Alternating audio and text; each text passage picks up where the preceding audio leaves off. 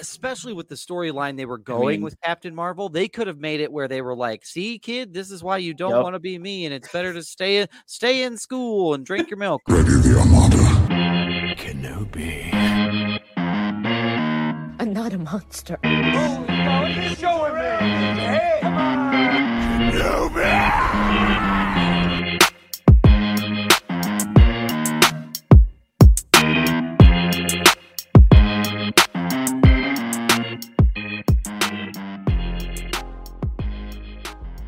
Welcome to Films in Black and White, everybody. How are you all feeling? It is a great Monday to be with you all. Yes. We have a very, very special episode. We're very excited to get into it. We are going to talk about the season finale of Loki season 2, and then we're going to mosey on our way into space to talk about the Marvels. Very excited about all that. Yes. Yes. I think it goes without saying that for this particular episode, be wary spoilers. So if these are things that you have not, if these are things that you have not necessarily watched or taken the time to watch, then, be wary because we're going to get into some spoilers right out of the gate. Yep. Roman has changed the name of his icon in here to say, Marcus, watch The Golden Bachelor. Oh, my God. I could probably tell you why you should watch The Golden Bachelor, because it's exclusively older women. I'm okay. That's... I'm going to... Everybody think they got me pegged down. Now I got to do some shit to, start flailing and get out of a damn pigeonhole. Now I feel like I got to be extra the opposite of whatever. Right. People are boxing in. They're boxing me in. Doug thought I was pulling some type of antic in the beginning. Roman Meyer, I think he got me pinned down on a type of women I like. I'm about to just start getting buck wild in this motherfucker. Just to start turning this shit up a bit. He's going to be like, you know what we're talking about today? We're talking about the history of rattlesnakes. Yeah. What the fuck? Just cause chaos. I ain't never pigeonholed nobody in that damn nothing. So, yeah. Welcome to the podcast, motherfuckers. right out of the gate. Gate. Let's keep it with this energy. And so Marcus J. Destin, aka Sam Noels Jackson. How are you feeling, sir? I'm good. We got a jam-packed episode. We're here to talk about the Marvels. Here to talk a little shit about WB along the way too, because I just picked up that last little bit of information on Twitter or X. And then man, I'm just happy to be here. It was a long day, but it was a good day. Just ready to get to it. You mean? Yeah, this episode is as thick as Monica Rambeau is. This is just, we got a lot of extra in there. I was waiting for that one. I had that one queued up. I was waiting for somebody to say something.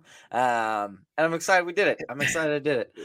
Marcus, Douglas, you and I... is a black woman. How dare you talk about her in that manner? That is a woman, a talented woman. I believe if we're going to go ahead and keep receipts, I believe that I was in the latest local establishment, 19 Brewing Company. Yeah, shout out to 19 Brewing Company. We were remarking about the thickness in there. My wife was present for that conversation. Yeah, so Brittany was the one telling me like, no, she's got a nice butt. She's got a way better butt, and she looks cuter. Brittany's gonna be my new wing woman, and then me and Doug will read comic books together. That's okay. This was the joke. Brittany was like, "Bring me with if you're looking to get your romance on, And so Brittany would make a comment like, "No, she's cuter," and I'd be like, "Well, it's Spider-Man 456. Did you know that he said?" Like, I just had to react to be like, let's loop this all back together. Yeah. I don't want to be irrelevant. I don't want to be priced out of this. I gotta offer something. No, Monica Rambeau is beautifully. She is indeed. Yeah. She is indeed. Brian Roush, aka President of the Kamala Khan Fan Club. How are you, sir? I'm feeling good to be here. I also had a busy day, so very, very pumped to be here and talk about things I enjoyed, and I've had so much energy that I've been spamming our group chat. So apologies, please, Marcus and Doug. But like the whole day, I was like, I don't care. I'm just typing this into the void. I don't care. It needs to be. Brian out was there. all up in it today. Like he was like, and one more thing, he would be like, hey, this book, there's a book quote from the book. It was crazy. And they'd be like, and this is what we should do in December. Like Brian was just feeling it today. And so I'm very excited. Very excited. Look, I've been all over the place. I've had to do some like super serious stuff for work, and then I was like, all right, I'm gonna pivot to something enjoyable. Hey, do y'all want to look at phase 5 and 6 for the MCU on Wikipedia? Because I do. And I then shared that image with Marcus. He did. So thank you for the love here, Roman. Yeah, I'm wearing a Mandalorian.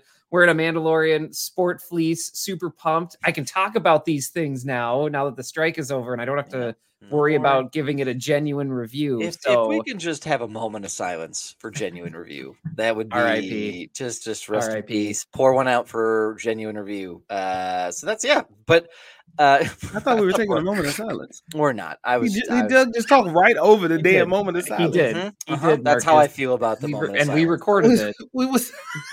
He just told us to give a moment of silence and then proceeded to just talk over the whole thing. Well, moments of silence don't lend themselves to a audio format. Neither does half the pictures we show up here on this damn podcast, but we do it anyway. That's a fair point. Yeah, Brian, I get that. I also like how you have the type of clothing. It is a sport fleece. Like you have that like down. Like if anybody was like, "Hey, what'd you get that?" Oh, do you mean this Mandalorian sport fleece, item number 46785 on Amazon? Like you were like ready to give the recommendation. It's a sport hoodie. I should correct myself. It's a sport hoodie. And I got monkey holes. I like it for my thumb. I'm sorry? I got monkey holes, so my thumb goes through there's a hole in the fabric towards my hands for my thumb to go through. It feels really cozy. What is that really for? What is the thumb? I mean, it keeps it down here by my hand. It also feels really cozy. It doesn't bunch up. It also doesn't bunch. I guess it's like a running thing. Is that like a or just in general? I mean, I think it's in general. I mean, if I was lifting, I wouldn't have to worry about being like, oh no, you wouldn't. Don't do that. But okay, learned something new today. Here we are. That's fine. Here you go. Yeah. All right. Well, that's great. Well, Brian, I'm glad. I'm excited for your fleece. Doug, I need to get Doug for you. Yep. I'm a Destin now. Call him. I'm a Destin now. Doug CTE Wagner. RTE Wagner. Yeah, that stands for real tired energy. I today just because there's B dick energy. I just changed the first 2 letters because I'm tired. It's RTE today. I had a long day. Brian, did your sound go out when all you heard was dick energy? Okay, yep, sure did. Awesome. Sure did. Awesome. I really hope that's recorded. Didn't hear anything else. All it went out and it stuttered, and then you came back in and said dick energy. Yep, nope. It was it stood for BDE, but I had changed the first 2 letters. So because I've just had a long, kind of a tired afternoon. Had a lot of stuff happen at work today, and so. It was just, I was excited for this. You all were so we have this routine at the Wagner house where when we all sit down to dinner, everybody goes around the table and says what they're thankful for. Oh, and you all were what I was thankful for this moment because I was like, man, I had a long day and I am thankful I get to do this later. So it's a good day. But we're thankful you're here. Had a good weekend. Had a great weekend. Got to get out with Marcus on Friday, and then return to back-to-back days with Marcus at 19 Brewing. So it was a lot of fun. It was a good weekend. 19 Brewing. Yeah, shout out to everybody over there. Congratulations on opening weekend. Yeah. Awesome. New brewery in town in Vermilion, Brian. Very nice. Talking about. Very nice. Owned by a couple of our friends, Ed and Katie. And so really nice spot, really beautiful spot. If you really want to go in and really kind of like me, not really into breweries or don't really know much about them. Usually I always go with either Doug and John Little. My friend John Little is also big on who was on this podcast. I said that like y'all didn't know he was on this podcast, but John is also like big in the breweries too. So it's nice for the reminder. I appreciate it. It's a good spot. Yeah. So is it the first tap room in Vermilion? Am I saying it is indeed? Yes, it is indeed. It is the first and only history making. One for the record books. That's huge. That's great. Gentlemen, we have a jam-packed episode, so I do not want to delay any more than we have to. So let's go ahead and play a fun little game we like to call Catch That Quotable. We're going. Catch that quotable. Silky sounds with Marcus J. Gentlemen, are you ready for this week's quote? Ready. Hit me. Hit me. Hit me. He couldn't wait. Couldn't. Yep, I'm on my Sit- shit today. I'm sit on in everybody's. the lane. I'm busted chops today. That's what's happening. I Wow. don't know. I like how I wagged my finger at everybody. Yeah, like yeah, I'm no, I busted didn't- chops. Yeah, I didn't like it. Very, didn't care very, for- yeah. It's real didn't dick care for energy of you. I did not care for that. It is very dick energy. That's Oh, RD. yeah, He's yep, RD. yep. Our dick energy? That's crazy. That feels aggressive. All right, let's get after it. This is better than We had soft some dick great. energy, too. Oh, Jesus Christ. No, thank you. We had some great Nobody likes times. the worm.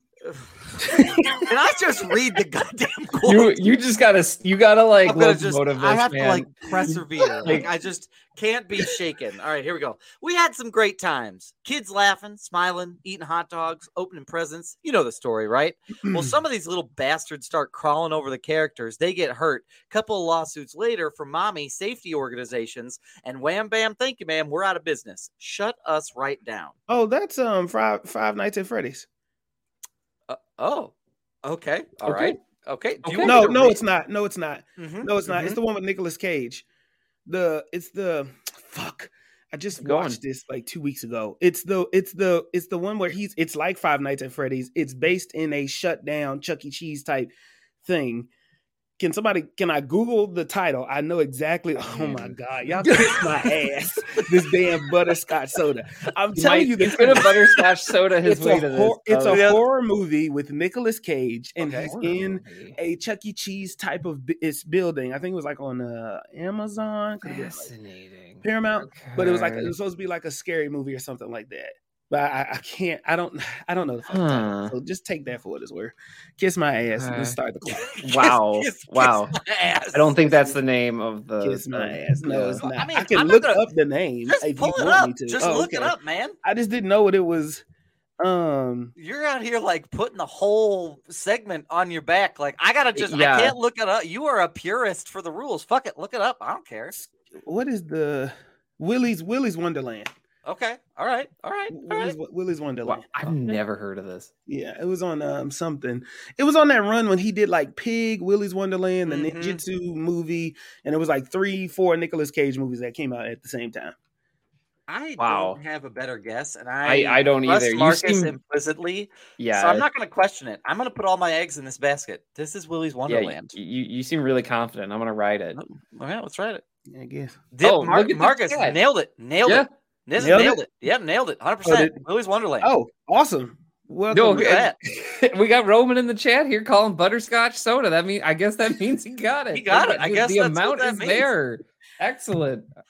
By the way, if there's any like soda makers out there that make butterscotch soda Oh my and want gosh. to sponsor this segment, I would gladly accept your money. Yeah. like I that. will not. I will. I love accepting money. Yeah, But money. Brian says, Marcus, shut up. If they're I gonna just want to give us be money, very shut clear up. here. We are not a We will take monolith. money. Okay. What the fuck? And you got it. Like, so what does it matter? You got it. Yeah, you did it. I You mean, nailed it, man. Money talks, bullshit walks. You got it, man. Like, We're proud of you. think of it this way: for every butterscotch soda you have, you got a Willy Wonderland. Okay. That's true. I don't like the way any of this sounds. A butterscotch soda and a Willy Wonderland sound like some old man supposed to be pulling up in a white van and going to kidnap me and take me hostage. Mhm. That's what I I mean, envisioned. That's the vibe I have. I You mean, I'm sick looking son of a bitch. I'm looking this up on IMDb, and like it does look entertaining. Like I might seek this out. What is I it don't on? know. Is it, what is the streamer that it's on? I don't. I'm only on IMDb. I don't know Oh, yet.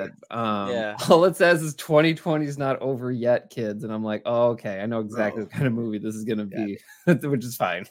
It's totally fine.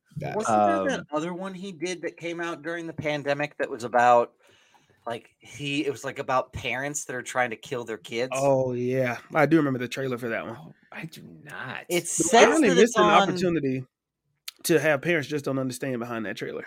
Oh, They really did. They Yeah, really did. Marcus, it says it's on Hulu.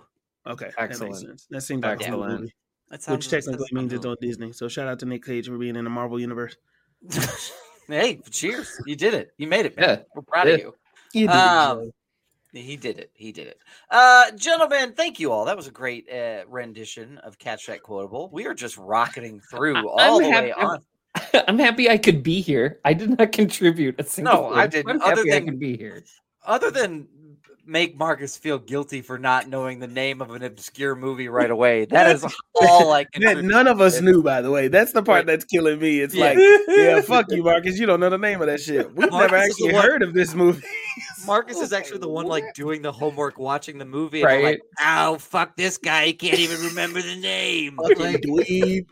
Yeah, can't think about it right here on the spot. You sound disgusting. I really sound gross. really upsetting. That's also become like my default. Like anytime I have to talk about somebody who's gross, it's usually like, oh yeah, it just like defaults to that voice. It sounds like a right big away. mouth voice. Like it sounds like a does. voice that would be home to like Nick Like, Kroll and that, John like, Nick Mulaney. Kroll's Super over exaggerated, nasty man voice. Yeah, for sure. Yeah, For sure. Brian, Brian, I want to play a game with you real quick. Please. I'm gonna pull up a picture, Brian. Oh, So Should you I- have to tell me. Should I sit this out? Yeah, you sit this out. Okay, I'll sit. You have to tell me who Doug called this person. Okay. Oh, God. All right. You have to tell me who Doug called this person. It could be now or it could be later. You just have to tell me, okay? Okay. I feel like I'm in the middle Okay. of a shooting war. And It's I in- just don't yeah, know it's dude, in yet. correlation. It's in correlation to the Marvel. This movie. feels like escalation. This feels Okay. like bringing a gun Here's to a the knife picture. fight. Oh fuck! I know this. Yeah, this is good. Like who did I that call that? actor is? No, No, who no. does that person just? Who did does I this say person that just looked like? Who does it look like? Yeah, All right, this I'm is a looking at a person from picture. the movie. So I'm looking at a picture of the person in the Marvels when they go to the singing planet, and he has the bells, and he's like introducing the Marvels. I don't know this character's name. We can answer it now. We can answer it later when we're talking about Marvel. Brian, I can give you a hint. I thought it looked like a very famous sports figure. Did you think it was Derek Jeter? Oh fuck. No, but that's a better guess than I said. But no, does this go back to In the Heights? That Is this is a so continuation? It's a little in the heights. It is a little in the heights. We did make that joke in this movie too, by the way. We Oh, did. God. I thought that looked like Patrick Mahomes. Doug said that person looked like Patrick Mahomes. Uh-huh. I mean, Uh-huh. no. And I caught him where it looks like he's throwing a football. So I don't know. I mean, in the picture you're showing me, it does Yep. look like he's ready to throw something, or Yeah. he did throw something. I mean, I don't see Patrick Mahomes Mahomes out of a hilarious. football helmet a lot, though. So That's true. I don't know. I mean, okay. He also sounds like Kermit the Frog. He does sound like Kermit the Frog. I love We ketchup. drove. There I was, love we had 3 hold downs. I and can't we were believe able to Taylor get Swift down was there. in the stands. Yep, and Travis is out there running and Travis hustling is the a best he machine. can. And he Yeah, is. it's great. He had got tackled, and I told him he just got to shake it off. Okay, this movie viewing that we had at the theater was fucking unhinged. Like we were on another level. It There is were that two things that happened during this theater, during true. this experience that I thought this is the day. This is the day They're gonna kick you out. Yep. Three things. Oh The God, first it was was two when things. the first thing was when I said that man looked like Patrick Mahomes. That was crazy. I started crying, laughing. That was crazy. The second was It was 4 things. Okay, see, now that we all It was pull it 4. out, there was a lot. It was 4. So the second thing that I want to talk about is we're watching the movie, and it sounded like somebody behind us What's like- going to town? had a dog or was It was like during the most sentimental part of the damn Oh movie. no, It looked like no! it sounded like a dog eating a popsicle. Like it was worst. And Marcus was like, "What the fuck?" Like he was like ready to like look around and be like, "Who's got the dog?" Like Were they licking ready. the fingers? It Were they was licking so the fingers? bright. I don't know what they were Munch licking. I don't know crunch. what they. I'm almost afraid to look back. It just was literal like quiet, and all you heard was. Then it happened again. Man. Right after that, it happened right after that. As they cut into the mid credit scene, they cut into the mid credit scene, and all you hear behind us is. It was like, what like the? Somebody fell asleep and was snoring and snored right when there was a quiet Oh moment. my god! Cool. That was 3. Wow. Yeah. What was 4 was me saying Ian Schwartz. 4 was what? 4 was me reading the names at the credits. Oh yeah. You're reading the names of the credits? It's not so bad. No, it's not. It isn't. Like it was like he read the name. He like read the like I don't even know. It's like an executive producer's name, and he goes, "Huh, probably Jewish." Like, it's like what the fuck? No, that's not what I said. I said the dude's name was like Ben Schwartzman. I said, "Oh, he's probably Jewish." That was the way I said it. Yeah, that's the way he said it. Yeah. And then I said I would pay at least $10 to watch Marcus read a name from the credit reel and then guess what the ethnicity was. That is a losing game. That is a losing game. We all win. We all win. It was No, bad. no. It was bad. Yeah. Well, since that we've already kind of talked about it and we're already sort of in this space, gentlemen, let's just pivot on over to the Marvels. Let's talk about the Marvels. So, really quick again, we're going to get into some spoilers with this one, particularly when we get around the end credit scene, mid-credit scene, but as well as some other things that go on during this movie. Marcus, care to give us a barbershop summary for this movie? Yeah, so basically what had happened was this movie picks up funny enough, years after the first original Captain Marvel movie. It is essentially its sequel to the Captain Marvel movie. Yep. And what you have here is Monica Rambeau is working with Nick Fury in outer space as she's like learning to use her powers, and she's able to do different things. And, you know, since we've left her off at WandaVision, she gained some after walking through a hex circle sphere thing, and gained superpowers. And so essentially Monica Rambeau is working for Saber, but with the new shield, I guess, as they build this new outer space station that they've been kind of hinting at this whole time. You have, I always mess up her name and I always call her the damn vice president of the United States. Kamala Khan. Kamala Khan. Yeah. Kamala Khan. Kamala Khan is still a big fan of the Avengers, still a big fan of Carol. She's being a teenager with superpowers and is kind of figuring this thing out. And then you also have Carol Danvers, who is also being called the Annihilator, who is also called Captain Marvel, who is like in the world, in space, trying to figure this shit out and also trying to be in the middle of like the Kree treaties and all these other things. You have a bad villain who is very beautiful, but the bad villain's name is slipping me. Darben. Darben is kind of forgettable. Not the actress, but the character. Darben is basically the Punisher with a hammer. What was his name? The enforcer? Ronan the Accuser. Ronan the Accuser has a hammer. Ronan the Accuser, new Ronan the Accuser, wants to get everything back on the planet. So basically what's happening is Darben is going to steal different pieces from different planets that the Annihilator has been associated with to bring back her world, their world planet, right? And so they were out of water, they were out of a sun. They didn't have a sun, and then they also needed air. Was it air? Yeah, it was air, water, and the sun. Oh, that's what they took from the first one. Got it. Thank you. So they go and they're going to take it from these different planets, right? And so they have to. The team ends up. They mess with this jump port, and this jump port where they travel through space, it was messed up. There was some type of interaction with it, and it messed with all of the 3 Marvel's abilities to that have their light infraction ability. So anytime they use that, they end up swapping places, and they have to learn how to figure out how to work things out, how to work as a team. You have the young Kamala Khan. They all have to work through things of like Carol has not seen Monica Rambeau in years since she disappeared and since she blipped because she was the Annihilator and didn't want to face Monica Rambeau. Monica Rambeau blipped away, lost her mom. There was a lot of shit that happened there, so she couldn't face Carol. And then you have this young Kamala Khan who is like just trying to learn how to be a hero and be like essentially the glue to this entire team as they figure out how to work together. And so they spend the entire movie trying to beat Darben, and they try to stop her from getting all the resources while they try to figure each other out. Samuel L. Jackson is also in this. There's a lot of cats. There's a lot of sabers and a whole lot of other things like that. Yep. Mm-hmm. Yeah, he nailed it. A lot. Yep. It's yeah, a that lot. was a lot. Yeah, that was well done, and all jammed into a hour and 50-minute runtime. Well, yeah. That's basically it. Well done. Let's go over the cast, just so we kind of do a little bit of a refresh.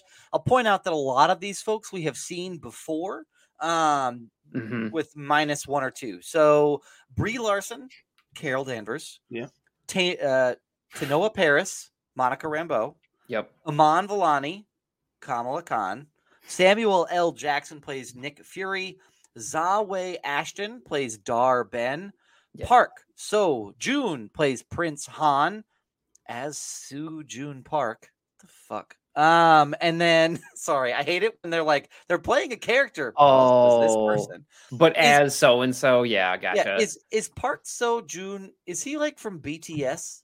Is that why he's the big deal that he was in this? Oh, I don't know. I have zero idea. Okay, I'm gonna do some digging on that in a minute. Then we also have Zenobia Shroff plays Muniba Khan, Mohan Kapoor plays Yusuf Khan, and Sagar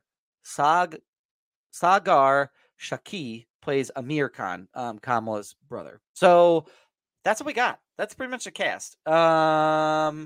Gentlemen, thoughts overall on the Marvels? Brian, So he, oh, go ahead. Park Seo Joon he's a South Korean actor, best known for his starring roles in the television series Kill Me. So, and he was in Parasite also as well. I just realized he was in Parasite. Cool. Okay, cool. I wasn't sure why, but anyway, thank you for doing the digging on that one. Gentlemen, thoughts on the Marvels? Brian? I'm gonna jump in. I mean, this felt very fresh to me. This was fun. This was I laughed a lot. I laughed more than I expected, and I enjoyed it way more than I expected. And I think as a whole, it was like one of the more comic book movies I've seen, like even from Marvel recently. I just had a smile on my face for most of the movie. And the movie is I'm not gonna say it's perfect by any means, but it is enjoyable. Like it is 100 over 100 enjoyable. You will go into this and you will enjoy it, and you will walk out and you're going to be on a high, especially with that mid-credit scene. At least I was. I really enjoyed it from like a bird's eye view. Yeah, 100%. Yeah, I agree with that assessment. I was thinking about it today. I was like, this is really like there, especially because like if you've read the comic book story Higher, Further, Faster, like if you've read what that line is from, the whole thing about the planet dying and that it's poison and it's basically killing off the folks, but no united federation of planets is coming to save them and basically abandoned them. Like they basically like skimmed over that and they're like, no, we're just going to borrow that and use it for this story. And I thought that was kind of like a unique way to take it. We'll come back to it, but that was a bold choice to show such an important, like, cosmic plot point in a flashback. So, bold choice. We'll come back to that, though. Huge plot point in a very, like, quick, like, little trick-or-treat moment. Yeah. So, Marcus? What about you, Marcus? I mean, I thought it was... I think this movie is done really well. I could... you gotta kind of get past the hate, the original hate it's already going to get because it's women and women of color as the primary leads, which is idiotic, right? But, just something that you're going to have to anticipate. Yeah. But if you can get past the losers who fucking hate it just strictly because of that, it is a really good movie, and I think it fixes all of the things that we have had original issues with in the past with other Marvel projects. So I just want to start there by just saying everything that we asked them to do, they did it in this movie, and it wasn't 100%. Afraid to be a comic book movie. It was comic booky all the way through, and I didn't have any issues with it. They didn't explain a jump port. I had to lean over to Doug and be like, "Have they used this before?" And Doug was like, "Yeah, in Guardians of the Galaxy." And I was like, "Oh, there it is." And so like, it allowed itself to be a fun comic book movie. And the other thing I really, really enjoyed that I want to make sure I hit on, it didn't live in these tropes forever.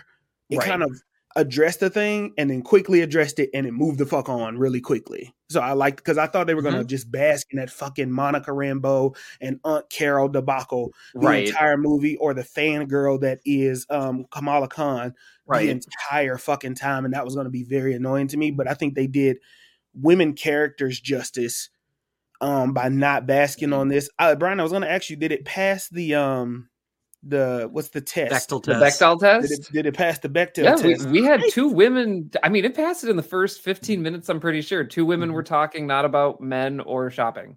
Yep. So, I mean, they were talking about saving an entire intergalactic species and talking about how far the Kree had colonized. You know, so yeah, it passes the Bechdel test. I don't think at any point they don't talk about relationships or anything like that the entire time outside of with their families.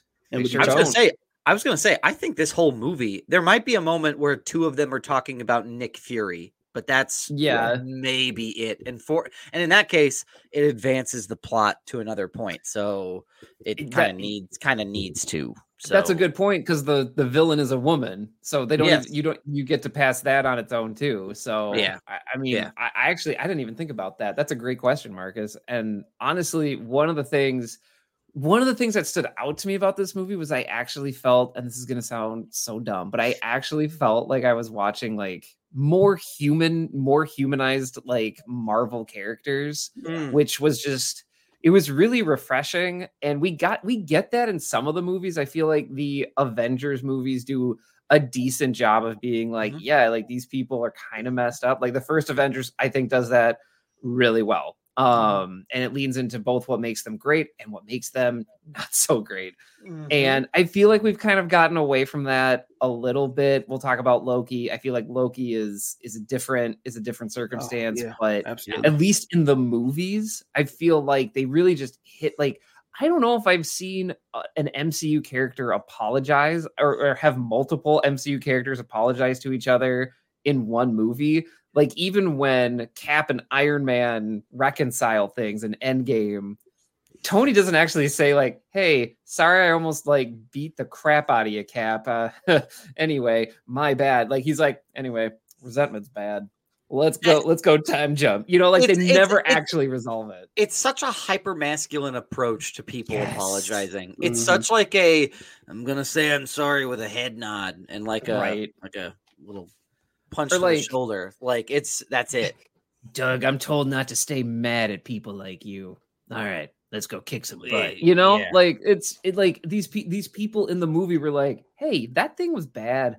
I'm sorry." And they're like, "You know what? It was bad, but we're going to move on." Like, I just enjoyed that. It was just a very human way to do that. And it kind of reminds me a little bit of like, I know some people talk about how Captain Marvel and Superman, like they have some of these similar tropes, but I was like, I'm kind of getting a shade of Superman here of just like, I have all these powers, but like, what does that actually mean? And how does this actually make me human? And I enjoyed that. I thought it brought a lot of good humanity to those characters. That was a comment Marcus said. It's like, is it really? I am sick and tired of people saying that Superman is too powerful. And that was when she flew into the sun. I didn't want to, to be honest, I thought of Doug first, because that was the last, kind of conversation that we had about Superman was like, he just seems too powerful and it's not realistic, which I understand and I get that. But that's part of why Superman is Superman, right? And that's part of why Carol is Carol is like 100%. She was the one that came in and whooped Thanos' ass and he didn't flinch and had to call, all fire everything on her. She's the one that went and saved Tony Stark. This saving grace doesn't seem to have any type of quote unquote kryptonite outside of whatever may be emotional feelings or whatever memories were took from her, which I kind of have beef with. Right. I kind of have beef with that a little bit as we transition from movie to movie. And it's like a minor thing of like a lot of time has passed between her movie and this, and she's been popped up and she's popped up in a lot of different things. But I like that they fix whatever tropes or whatever was happening with her in the first one. Brie Larson looked like she's actually excited to play Miss Marvel this time around and played it with a completely different tone. She wasn't this stick in the mud soldier that she was in the first. Now she is Auntie Carol, and you felt that the entire time, right? Yeah. I don't know how they move forward with her, if that is the plan to like have her lead the Avengers, or if they follow Infinity War, or I mean if they follow Secret Wars or whatever direction they decide to go. But that was the one thing that I really enjoyed was like she switched up on this and Superman, they always do that shit where he's so powerful, it's unrealistic. She flew into the sun and reignited a damn sun.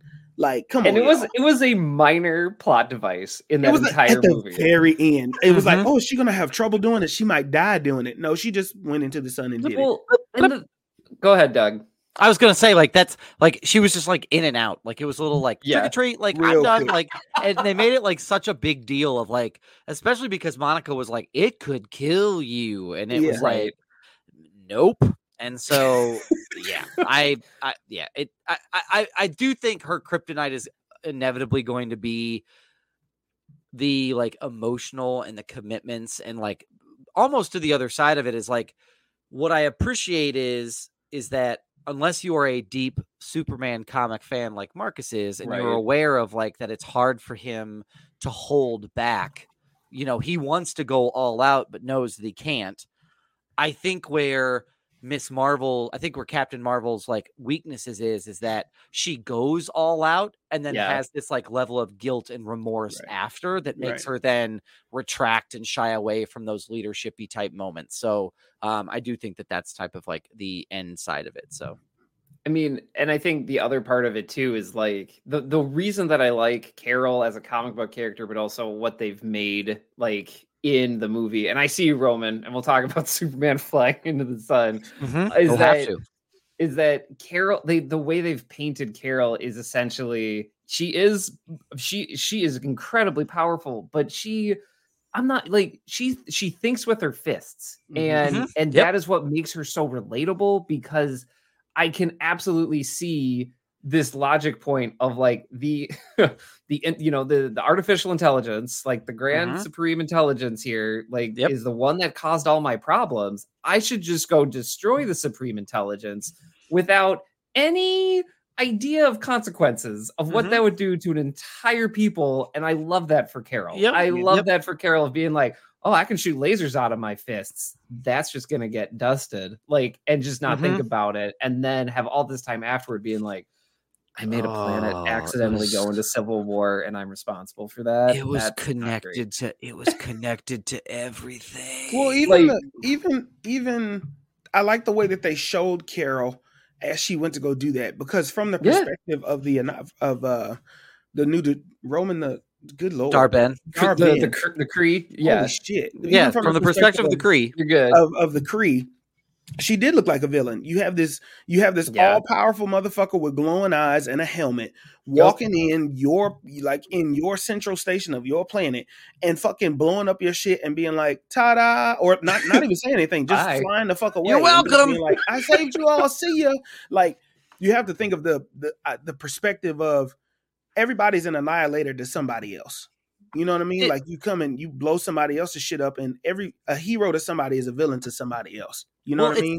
It's kind of a unique take on the whole, like, the first Incredibles storyline. Like, do you remember when the guy who was trying to kill himself sued Mr. Incredible? He was like, I didn't ask to be saved. Now I have all these medical bills, and I never asked you to do that. And no one told you that was your responsibility.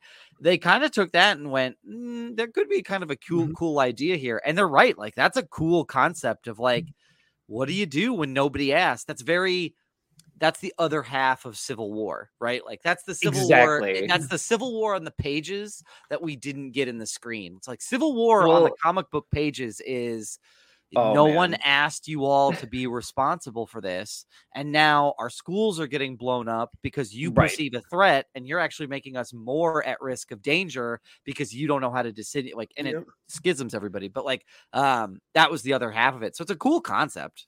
Well, and like the idea too that I'm shocked that like Kamala or Monica didn't talk about this, but like halfway through the movie when Carol's like, they went into civil war and they tore their planet apart from resource to resource. And like, if I was with Carol, I'd been like, hold up, Carol, like, I get it. You feel bad, but you're telling me an entire planet couldn't work out themselves to not go into civil war just because their fancy computer got blown up? You didn't cause a civil war. That's the Kree people. They could have figured out a different way. Not everything's your fault. And I felt like they were going to address a theme of like, you can't fix everything, Carol. Like, you can't do it all. They didn't go there, but it was kind of layered under there to me. And I was shocked that they didn't like even address like, no, Carol, like the Kree are like idiots. They're idiotic zealots that started their own civil war and stripped their own planet of resources you didn't do that, but we did. But obviously, she still feels responsible for starting a domino effect. So Yeah, I thought that was interesting. Marcus, what's your beef? Like you said that you kind of had some beef with the way in which, like, I think it was like either how Carol was acting or just there was some portrayal in the movie that like kind of rubbed you the wrong way. Tell me more. I think, I think it's not necessarily the way Carol was acting. I think it's my beef between movies 1 and 2. So so much time passes, right? I had to lean over, and the whole AI thing with Miss So I've been on this podcast and I been it before. I'm not a fan of the Miss Marvel movie, not at all. Yeah, the original. You mean the Captain Marvel? I mean Captain Marvel. I'm sorry. Good Lord. You're good. No, you're fine. The Captain Marvel movie. I was not a fan of the portrayal of it. I wasn't a fan of any of it. Of Brie Larson's acting in it. Even Jude Law being in the damn movie. Like none of that mattered to me. Like I didn't give a damn. It was nothing magnetizing for me to rewatch that movie ever. Right. So half the time when they're re-showing what happened in the first film of Carol trying to get her memories back, which they then go and make a secondary point that they hit on just a little bit when they kind of go back and they're like, well, let's put on these things and it'll help us see what you saw. And then they do it temporarily where the memories of Monica's mom comes back and the conversation with Monica's mom as well. And then they don't go back to that whole I've lost my memories component, which I feel like is a major thing that we've now had 2 movies where Brie Larson's Captain Marvel is the spotlight, and we have not fully dove into the effects of that, if that makes sense. Like she come in and she was headbutting Thanos, came in, you were the hero, you didn't flinch when Thor pulled the axe, and you the badass of the group and all this other shit. But you got a lot of shit that you haven't even talked about yet. And my next question is like, when are we going to do that? You know what I mean? Like, when does that happen next? So my beef is the amount of time that has happened between that movie and this one. And I forgot everything that happened in the original. I leaned over to Doug and was like, who the fuck was the AI face thing that she destroyed? Like, I didn't remember any of that. Yeah, I mean, and we've talked about this before. I enjoy the Captain Marvel movie a lot. I've rewatched it on a lot of occasions, and I was surprised in this movie they kind of did like a jumbled recap of her story, and then focused so much on Kamala's like origin. I thought that was an interesting story direction to go because I don't know. I don't know where people put Captain Marvel. Like, I know how Marcus feels. I know how I feel, but I don't know where it is in like the majority of the Marvel fandom. And like, even to me, Carol has some memories, but she doesn't have all of them, but it's not really entirely clear. And she's still trying to remember everything. Right. Yeah. I think there are moments where I really appreciated it. I think there are moments where Brie Larson shines in this movie, and I think that 100%. there are moments where Brie Larson, her lines come off flat. There was a really emotional moment between her and Monica on the ship, and I was like, "Ooh, that is not the tone that should have been. That line should have been delivered." There's 2 of them, and then then you take that moment where she's on the singing planet. And does outstanding. So I think it all comes in waves. I think from where I've seen you can't really look at a social media as the barometer for like the reception because again, there's so much other shit that you have to wade through. But yeah, that'd be kind of curious to see where Captain Marvel 1 falls in all of this because it's just so hard to place. I want to make sure that we kind of talk a little bit about like the rest of it because there was a lot in here to like unpack, and so not to like keep us moving, but it's good. There was a lot of other pieces of this where we kind of got our first glimpse at another. The thing with this Marvel, with this in particular, this storyline is it's going along, and then like right around that final fight scene and that final resolution of the conflict for this movie, which is a portal to another dimension has been opened up. We kind of get our first glimpse, and it's really, really. Are we jumping right there? Well, no. I'm not jumping right there. Okay. What I'm jumping is to the moment where we lose sort of like the redeeming arc for Monica at the end, where she becomes a higher elevated, like a higher elevated version of Spectrum or whatever you want to call her. Like, Yeah. And she has to go resolve that portal that opens up. Did Yes. you all get the sense, or did it land for you all at first, or did it take some reflecting that was another version of Earth, or was it so like trick or treat, like really quick that it you could have blinked and you missed it? Super trick or treat. I think the color threw me off. With me, you got to paint the picture kind of. It was like an orangey background to me. I like thought a reddish hue, the reddish hue felt like kind of Thanos, and I was like, "Oh, is that a different planet?" Yeah. Because at first, that same. I think what throws me off is, and it might be my ADHD here a little bit. The jump ports are in a certain shape of the hexagon, right? Yes, they are. And then that was also in the same shape as the hexagon. So I'm like, okay, the jump ports, are they interconnected through realities, or was that just a moment where to show us where the multiverse splits, and you know what I mean, because it resembled the same thing and it kind of threw me off. So no, I didn't know it at first. Throughout the movie, so I have to give credit to my wonderful wife Maggie for this. Throughout the entire movie, they're basically saying these jump ports are like rips in time and space, and that they're basically removing time and space so you can quickly go from like the sun to Earth, right? Like you're just taking a walk. Quick question. Yeah. Who established those jump ports? So is that something built, or was that something that was already there? In the movie, they're saying that they were purposely built, I believe, by the folks who had these quantum bangles. Oh, got it. Okay. Is that what your reading was, Doug? The quantum bangles are what opens up portals for folks to, if we're to take what Monica says as this is like confusing. capital T truth. And again, this is confusing. So I'm glad we're talking about this. Like, those bangles are designed to open up rifts in space-time so you can be a multiversal traveler. Okay. So you can rip open the fabric of space-time and go somewhere else. Now, Ben uses those to say, I don't want those to be used I want those just in my universe so I can take these planets' resources to restore in a very Spaceballs-esque moment to restore my planet to its previous glory. But if I'm to believe what Monica said is, if they are pushed to the limit, they have the ability to rip and punch holes in space-time so someone could go through to two different universes. So, real quick though, I think I need to watch the movie again, and I would do that in a heartbeat. I wanted to rewatch it as soon as it was over. Same. I'm mad. Mm-hmm. I'm a little mad it's not on Disney Plus right now. Motherfuckers, I'll pay $40 for that. Right? Because I feel like there's a throwaway line that the Kree Empire set up the network, like that they set up the jump points. I need to double check this. Feel free for if you're listening to this in your car, please yell at me or message, DM, whatever, comment. Don't yell at Brian. I'll beat your asses. Exactly. I will also beat your ass. I'll beat your ass if you yell at Brian.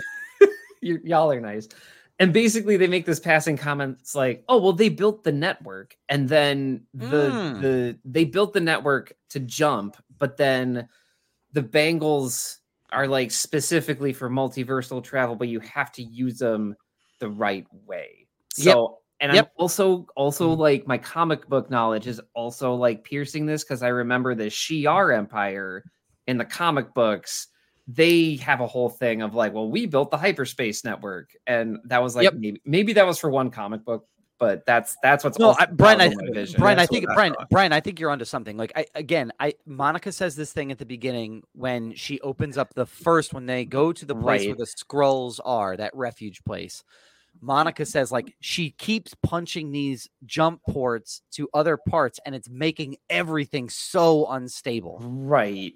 And then at the very end, she punches one through to sort of get back at Earth. And she was she punched it through. Yep. And it went too far, and it went straight through, ripped through space-time. Yep. Now, to get back to that point, Marcus, where you were oh man, it's red and it looks really kind of eerie.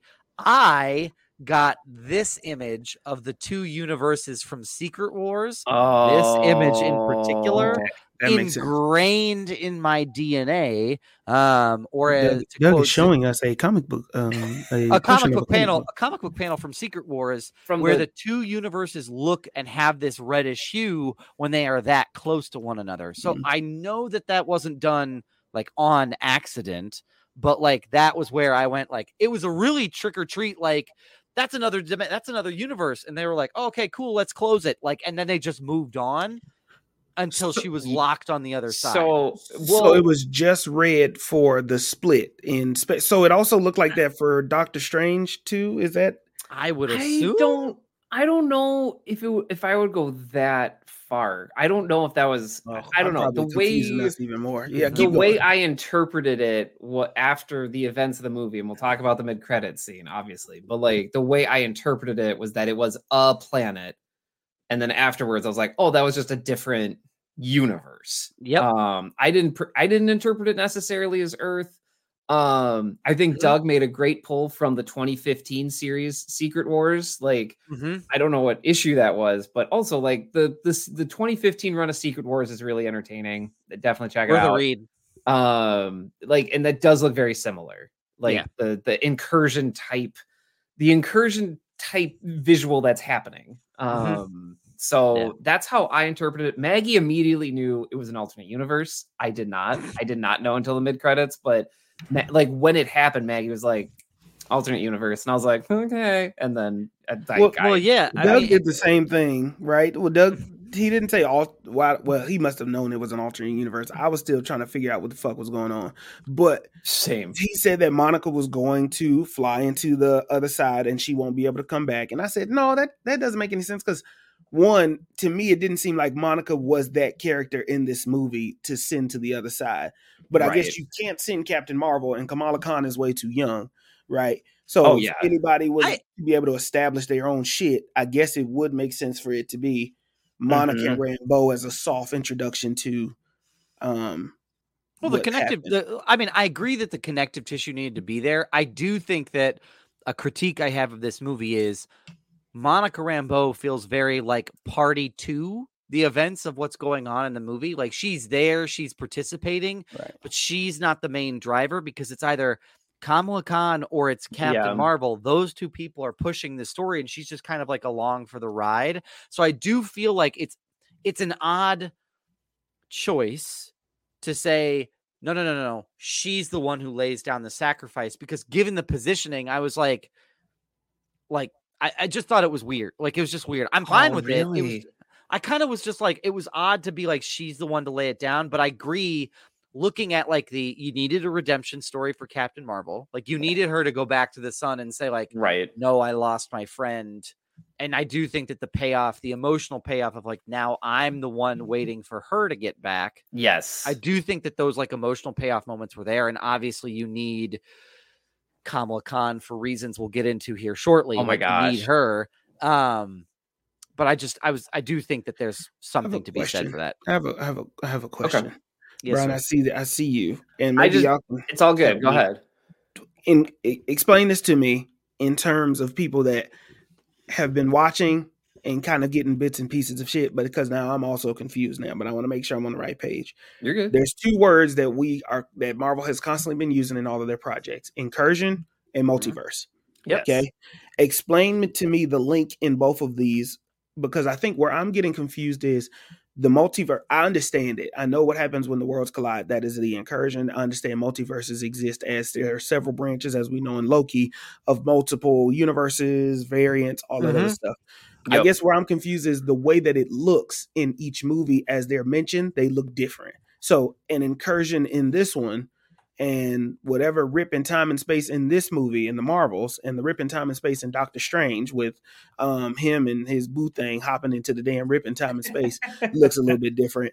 The multiverse in Spider-Man Far From Home looks a little bit different, right? Yep. And so now I think I'm a person of consistency, of like, there's the color, I see the color. Yeah. There's the thing that happened, because that's what it was with the stones, right? It's like the Tesseract is this color. Everything that's the Power Stone is this color. There's that kind of thing. So is anybody else confused by that, or is it just like a Marcus thing, which is just fine? I think here's the problem. And that's again, it's a critique of this is a larger critique of mine of the Marvel of what's happened and the amount of time that's been distanced between Multiverse of Madness and where we are now. Like, I do think, because the first mention of the idea of an incursion is mentioned in Doctor Strange Multiverse of Madness. Is it in the mid credits? It is no, it's actually.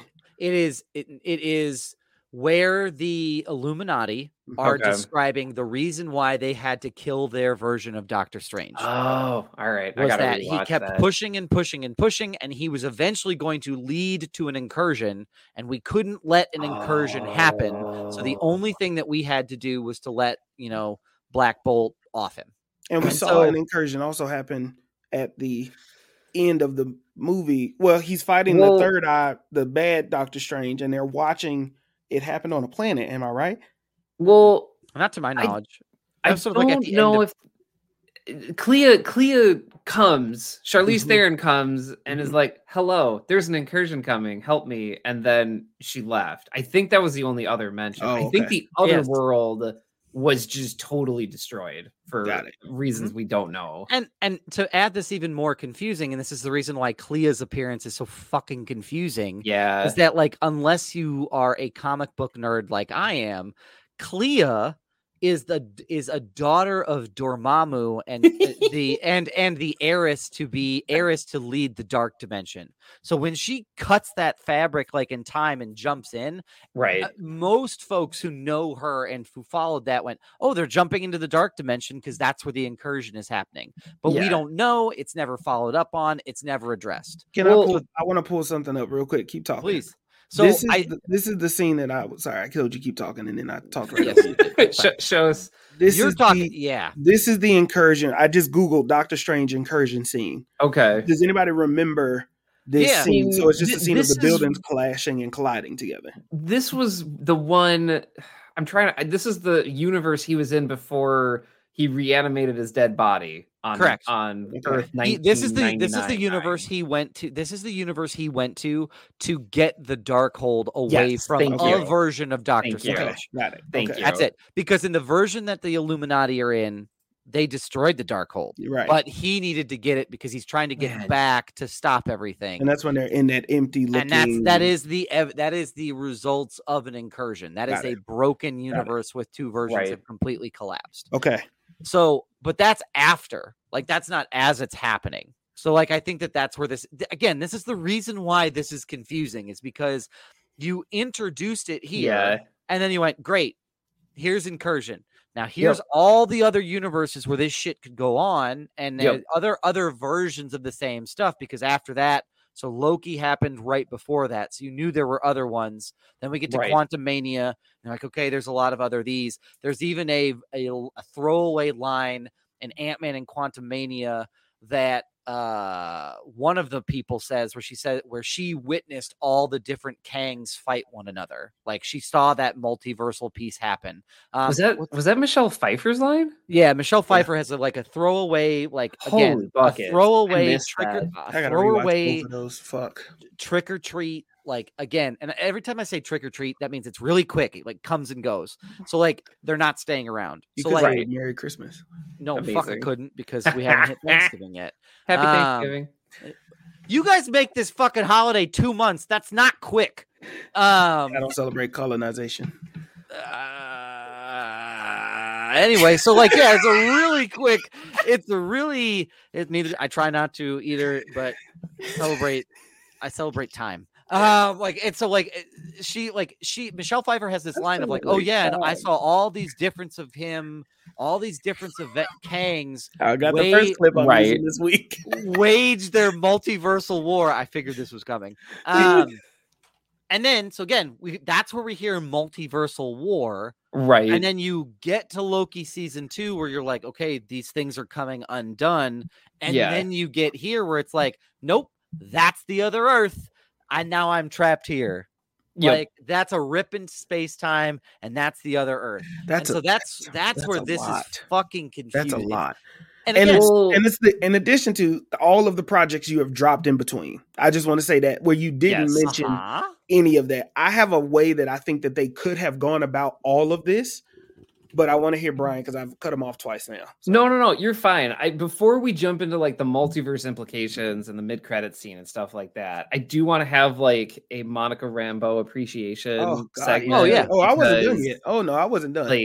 Like Teyonah Parris is a Killed treasure in this. She was great. She is. Absolutely. I'm really happy they set it up so that we're gonna see more of her. Yes. I love that she was kind of this like this quiet kid. She was kind of like, and let me back up. I'm thinking of like the quiet kid when you're in class and you're like, that kid's really quiet. Like, but then like out of nowhere they say like the smartest thing you've ever heard. And that was just kind of like her vibe as a character. So this is going all the way back to when Doug was talking about like how they portrayed her character and what her arc was and how it had to be her. I just really enjoyed how the movie also acts as this story for Monica discovering her powers. And like where you get most superhero origins, it's like a linear thing. Spider-Man learns he can jump. He learns he can swing. He learns he can web shoot. Like with Spectrum, it's like, oh, I can shoot lasers out of my hands. Oh, I can fly. Oh, I can absorb all of Carol Danvers' powers and fix a multiversal tear. And I loved it. I loved how it escalated so quickly. And she just added so much to the movie. Like, I loved her. I have more of her. More of her, please. For me, they nailed it, right? I know that there was a lot of like, concerns about how you go into it. How do you accurately represent? How do you also balance the three characters of, one, you had to have watched Miss Marvel, the series, in order to get the origin story because they didn't do any of that really in this movie. So for some people's first introduction into Kamala Khan is this, and some people's first introduction into Photon? What did we decide her code name she's was? Spectrum, I'm pretty sure.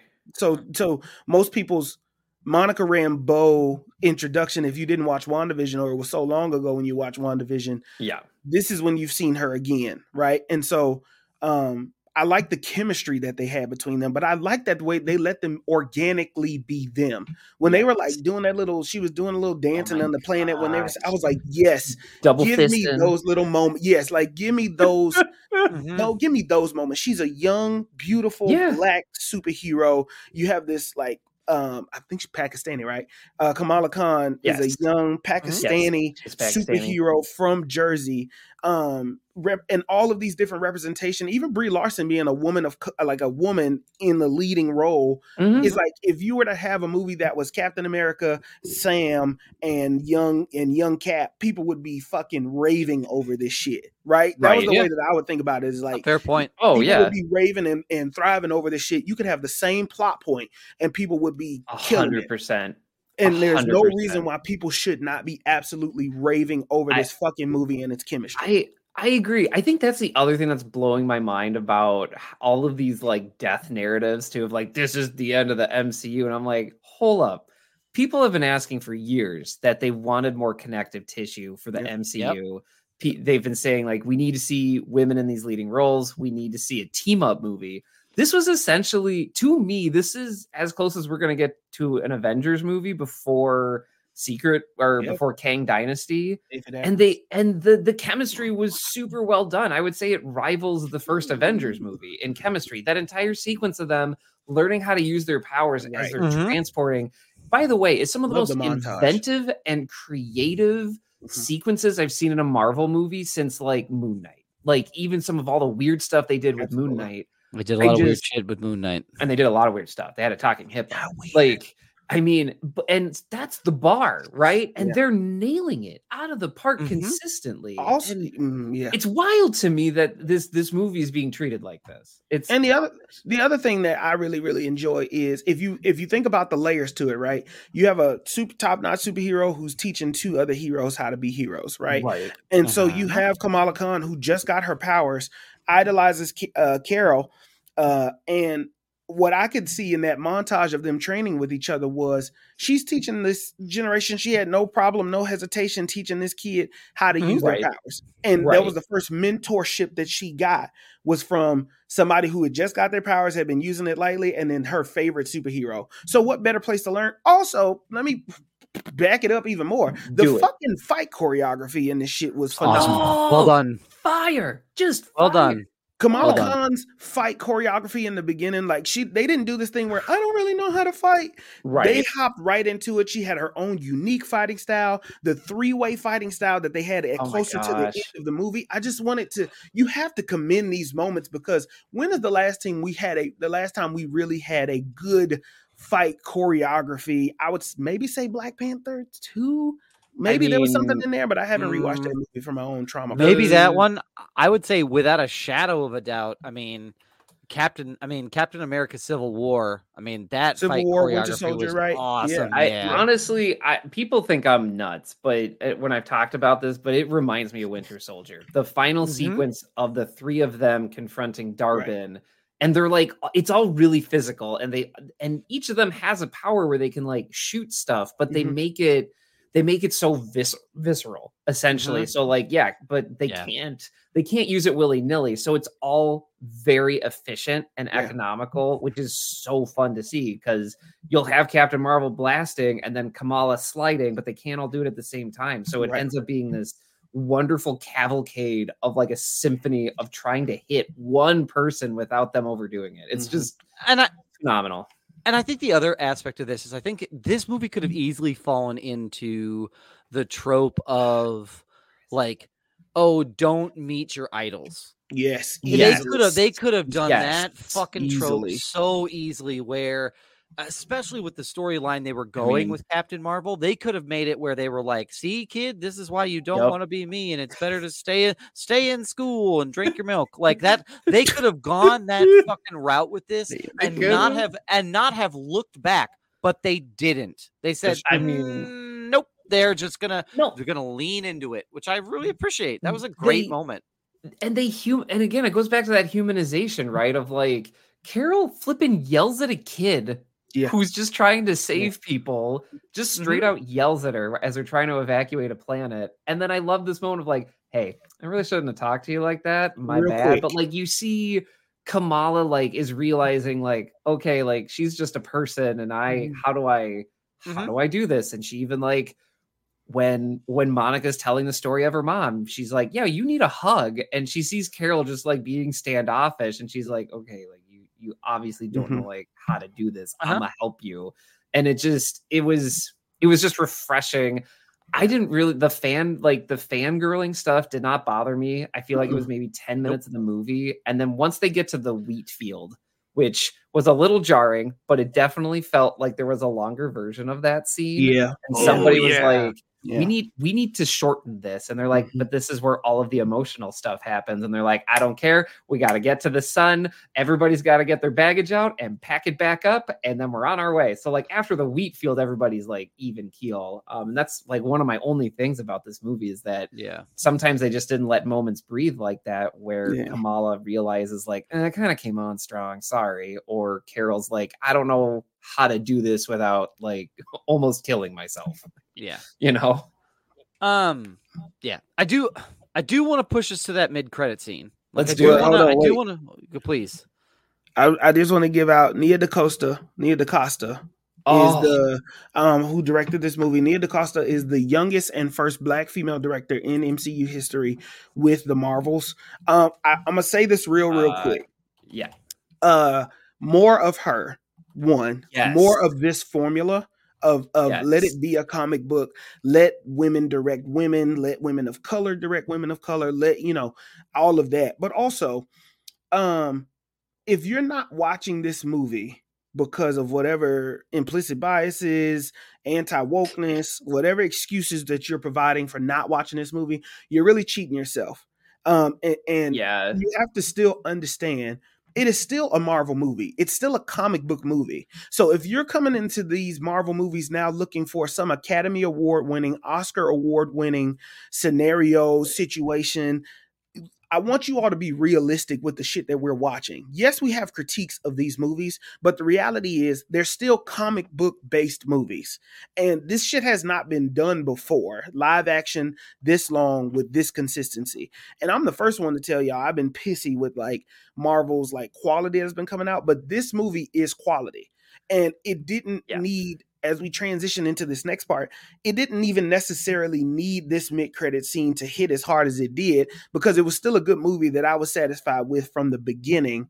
And even Samuel Jackson adding in his bits and pieces throughout, Sam was like the additional topping on, you know what I mean? Like he was like the green onion on top of a potato bar, you know what I mean? Of like his background information. When they're flying through the air and Monica has to go grab Kamala and they coming down and they land in the backyard and he says, "Oh shit, it's all good. It's Carol."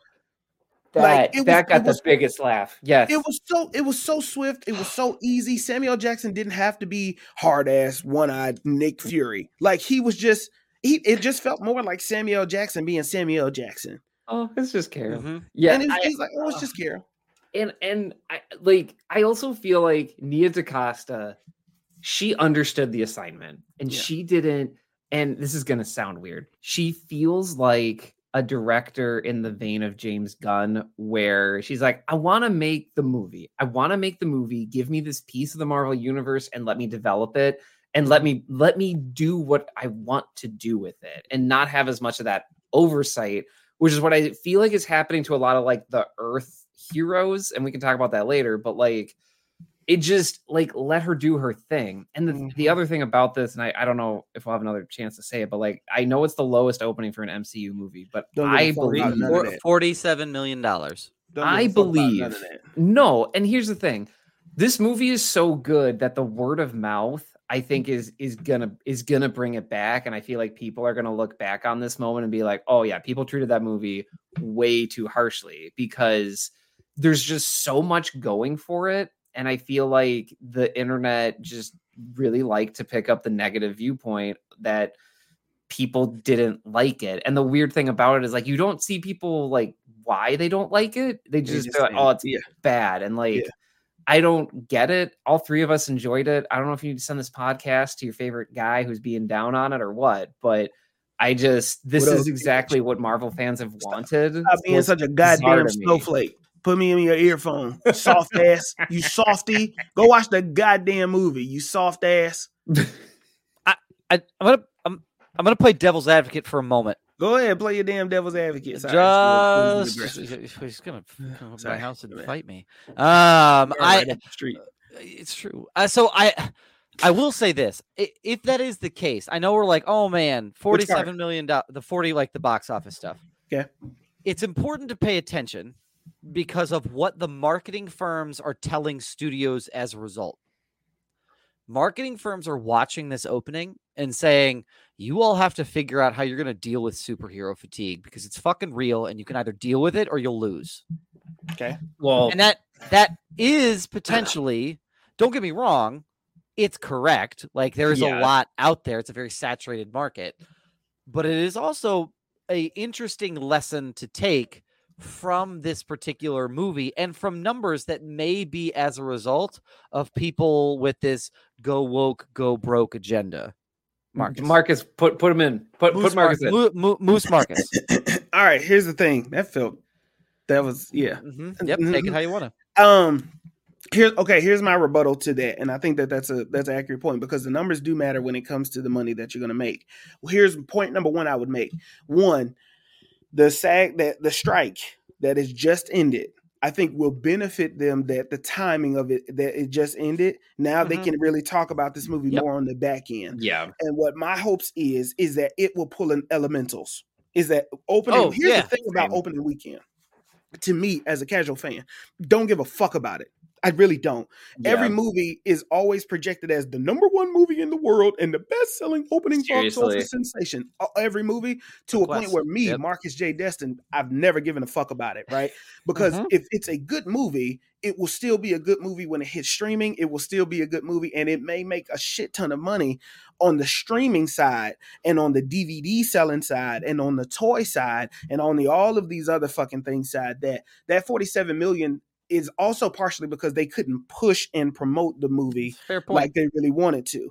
Now, I hope that it pulls an Elemental where it's on the back end. Everybody realizes, because they said the same thing about Elementals. This is too woke. I hate the messaging in it. Blah, blah, blah, blah, blah. But then slowly but surely, one, that post-credit scene that we're going to talk about, and two, how good the movie is just organically without that post-credit scene. Some people are calling that scene desperate. I can understand how you would say that. But everybody who's also called it desperate was some of the same people that were begging for them to say something about the X-Men in general. Right. So to me, I think that this movie can do a 180, and it'll make more money on the back end by people shutting the fuck up, going to go watch it, or when it hits streaming and people being like, this was a really good movie and we kind of missed out on it.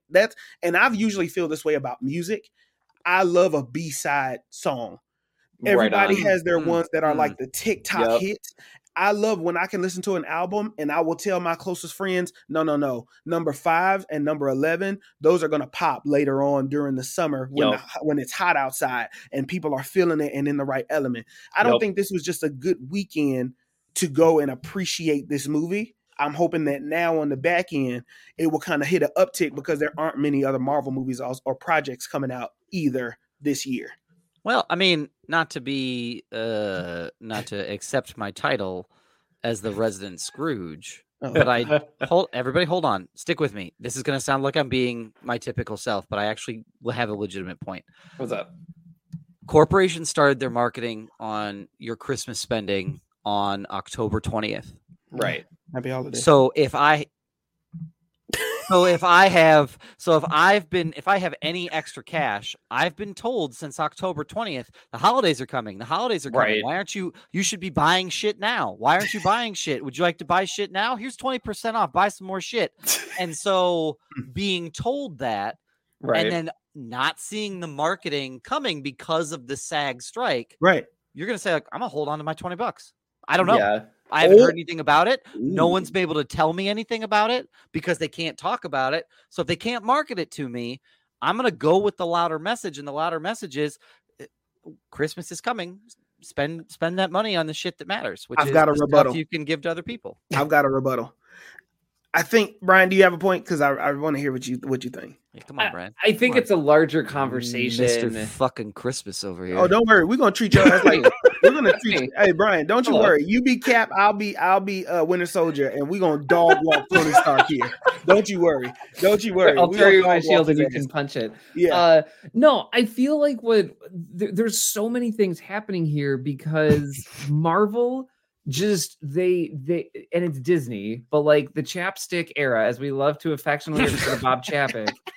Chapek. That was another moment from the movie. Like, I'm not laying the blame of the Marvels at him, but what I am saying is that imagine a world where we didn't have a Marvel series like having a new episode every week for almost 2 years. Oh yeah, right. Like, you just take those TV shows out of it, and you're left with, like, if we had no TV shows, the last Marvel anything we saw was Guardians of the Galaxy Volume 3. Like, that was 2 hits back 8 months ago.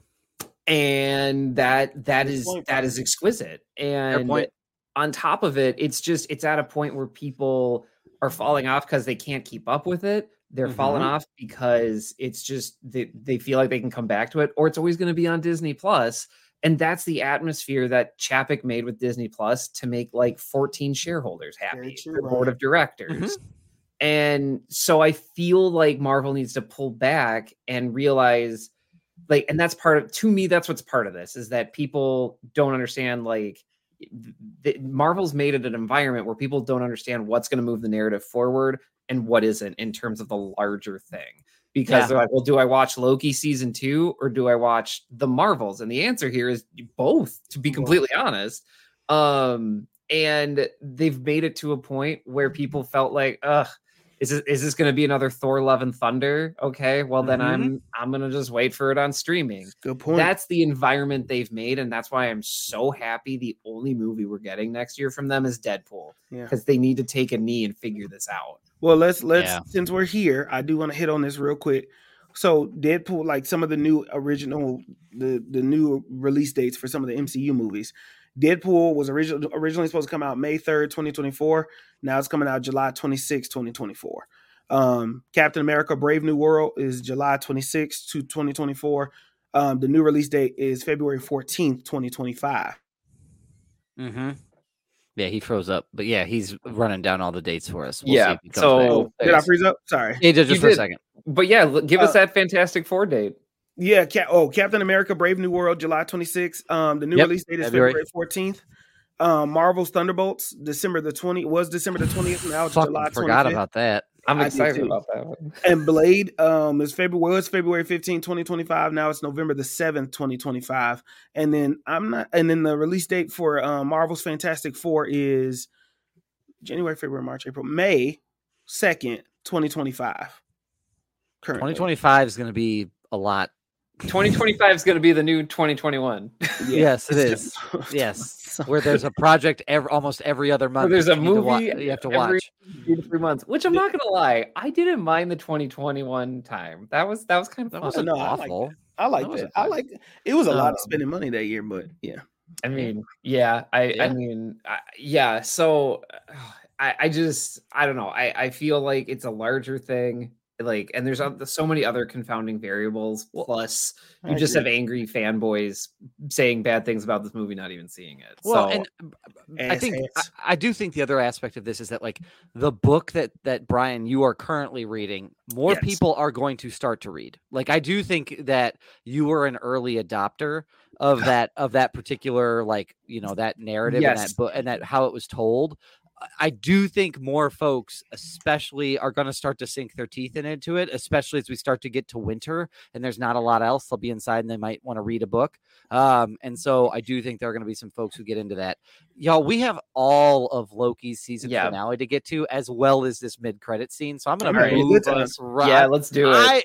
I do too. And another thing. But the 90-minute monster lurks 10 minutes away, and I want to be conscious. We really liked the Marvels. I feel like I'm glad about it. I'm glad. There's a lot more to talk about in that, but yeah.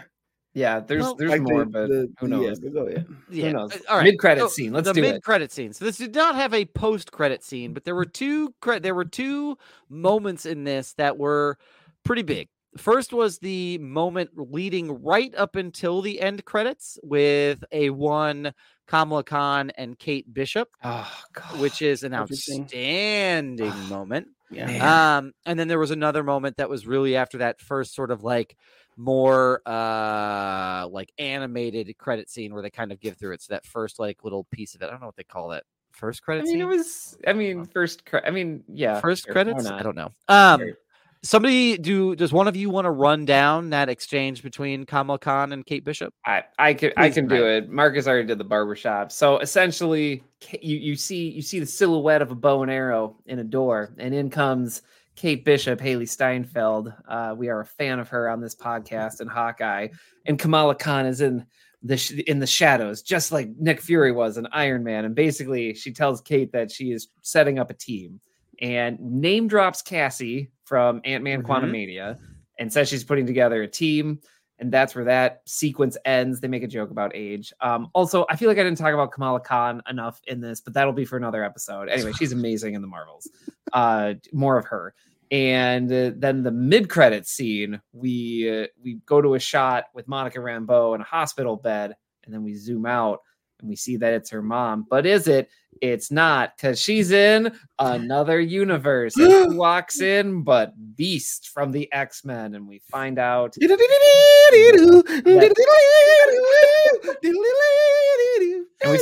Maria Rambeau never had a kid in this universe. So Monica keeps calling her mom, and it's freaking her out. Anyway, that guitar, like, you just really get into that 90s guitar. That's well done. You're really binary there. We find out Beast is running tests on her, and then we also find out that Binary has quantum bangles. So thinking that she can also traverse the multiverse. So we got the X-Men. We have the X-Men in an MCU movie. We did it, folks. Yeah, because Brian, they're not just like in some random hospital. They are in looks like in the X-Men 2 adjacent universe. I don't know. It looks like they are in the basement of the mansion. Yeah, from the original 3 Fox X-Men. That is the Scream Road door.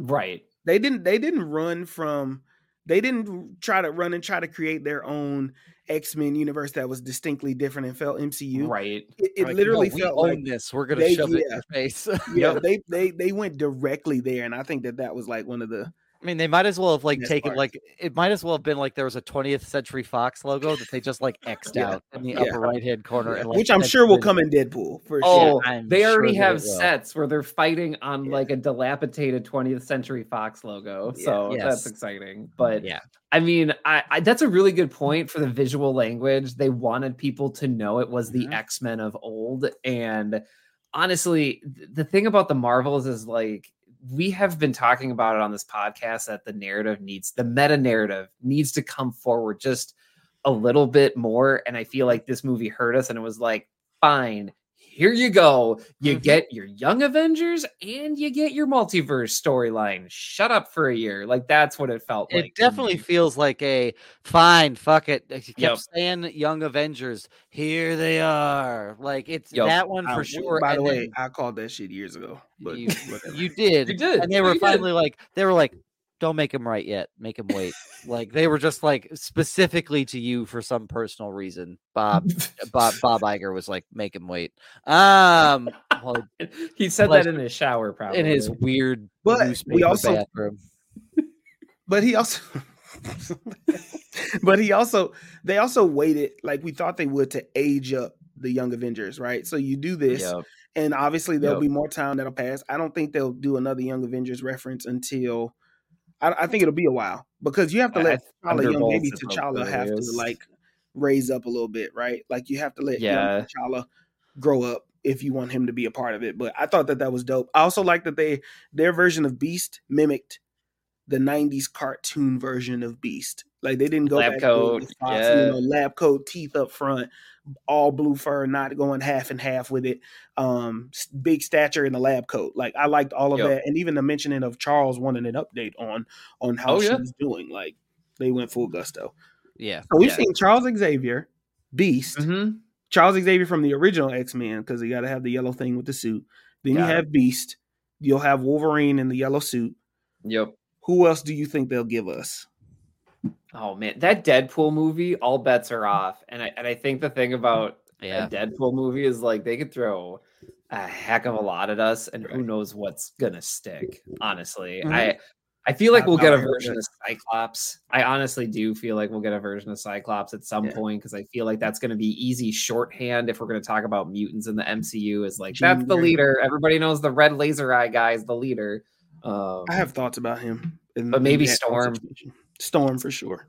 I could see them doing Storm pretty quick. I mean, that's who I thought Monica's mom was at first. I was like, oh shit. Like, you know what? Somebody else said that too. I didn't see like a suit or anything, and I was like, oh fuck, is she an entirely different person over here? Yeah. And I'm glad they went the route with it that they did, that was binary. I mean, that's a deep pull for it to be binary, but yeah.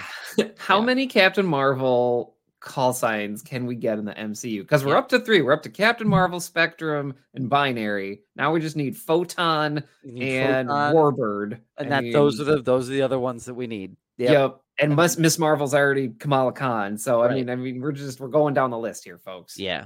No, I mean, I'm glad. I mean, I didn't feel. I mean, I get why people say that post-credits, that mid-credit scene was forced. But man, I mean, what a better.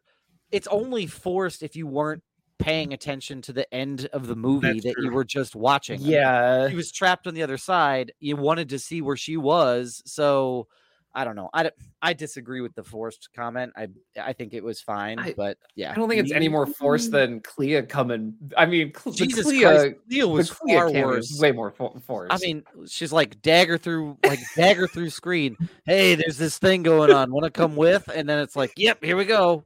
And there's just people walking by on the street. That's the fucking thing. Like, nobody's like, this is a thing that happens on our street all the time. Yep.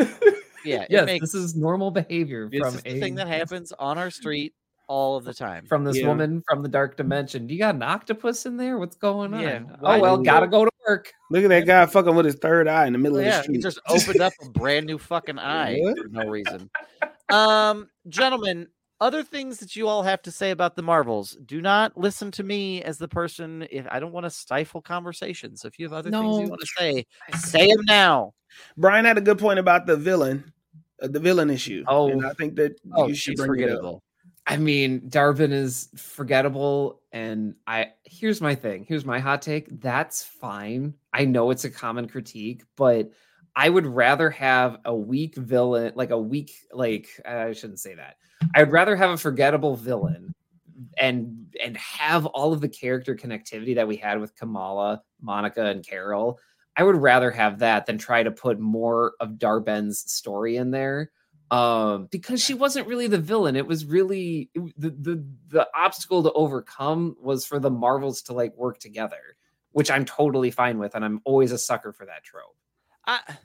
Yeah, she's forgettable, but I didn't care.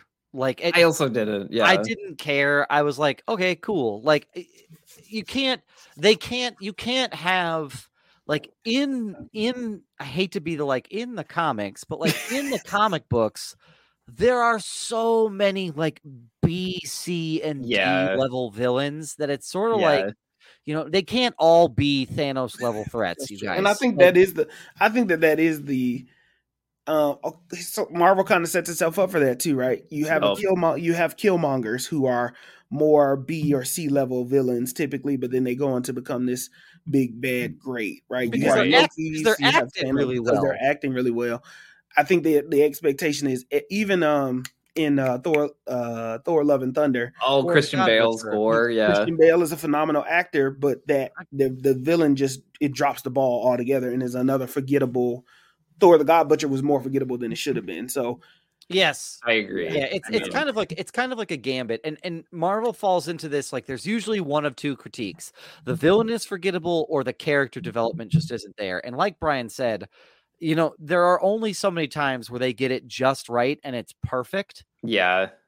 I would much rather you have 3 strong female leads. Gosh. I would much rather have those 3. Yes. Like those 3 be strong and get their character development and see them come together as a trio than necessarily the most memorable villain of all time. Like it's fine that it was a little bit of a lower tier and not as a big a deal. So yeah.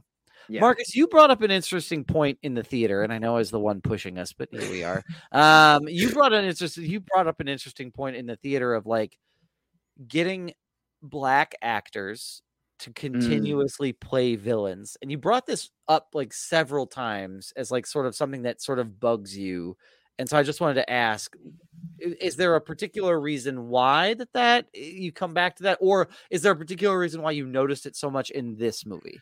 I think it was a couple points. One was the goal.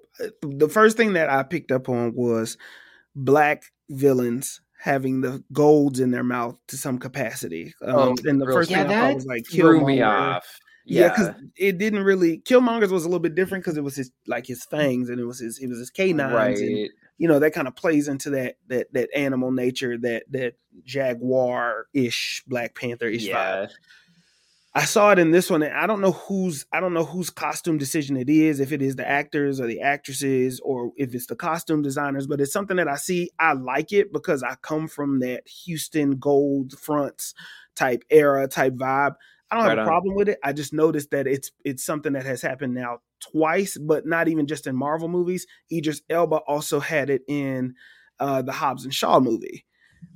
He really? Yeah, he had some type of front or golds to some capacity in that movie, and it just made me wonder. Like, I wonder why. Like, we look good with it. Like, don't get me wrong. Everybody who has had it looks phenomenally well with it. Yeah, it just made me wonder why. And then I think when I just see some of the better villains, you have the Kangs, and then you have the Killmongers, and then you have Ben in this one, right?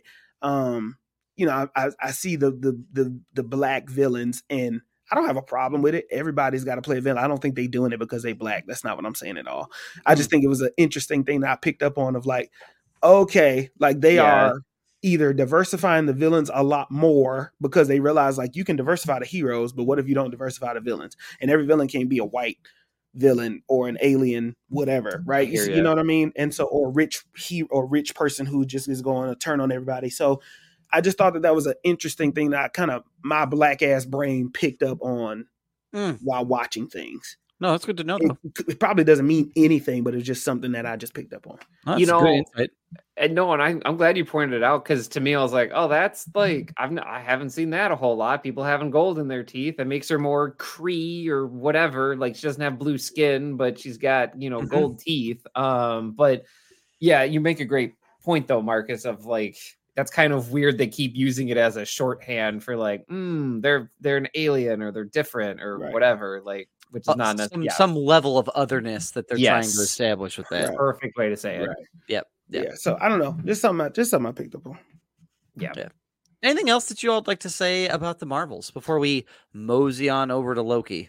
Last thing I'll say is that when Darbin put the hammer on Kamala Khan's head, I was like, oh no, they got baby girl. We gotta go. We gotta blast this lady to the next dimension. They got baby girl. Like they got her. They got like everybody's baby sister. And like I was ready. I was like, I can't do anything, but I'll go space so Kamala's okay, because like she's got hammer to the face. I don't like that. I don't like that at all. No, the movie was super well done. I like Good. Kamala as a treasure. Put her in everything. Yeah, couldn't agree more. All right, let's talk a little bit about the Loki season finale. There's a lot there to talk about, and so we're gonna do our best to talk about it. But we got that. They debuted Thursday night, Friday. And y'all, this was up there with Loki. One of the better Disney Plus Marvel season finales that I think we've gotten to date. There was a lot in there, but man, the character development and the way that this was story driven was just so huge. Before we start talking about the plot, you're 90 minutes into this fucking thing. This is a second spoiler alert. Like, just as a heads up. We're 95 minutes, you goon. Like, if you haven't taken a break, we're taking fucking one now. So like, here's another one. So, not the nasty man voice. Here's another one that you gotta be aware of. So season 2, season finale. Someone want to give us a summary of this? I'm happy to take a crack at it. Doug, if you all do not want Doug, to. you should take a crack. Okay, so here we go. So we left off episode 5 with Loki knowing that he needed to do something to sort of stop this, all his universe sort of becoming sort of spaghetti. And so he finds out that he basically is like, well, I need to get to this point where we're able to deliver the MacGuffin to the timeline to expand the loom and make it so it can handle all these additional branches.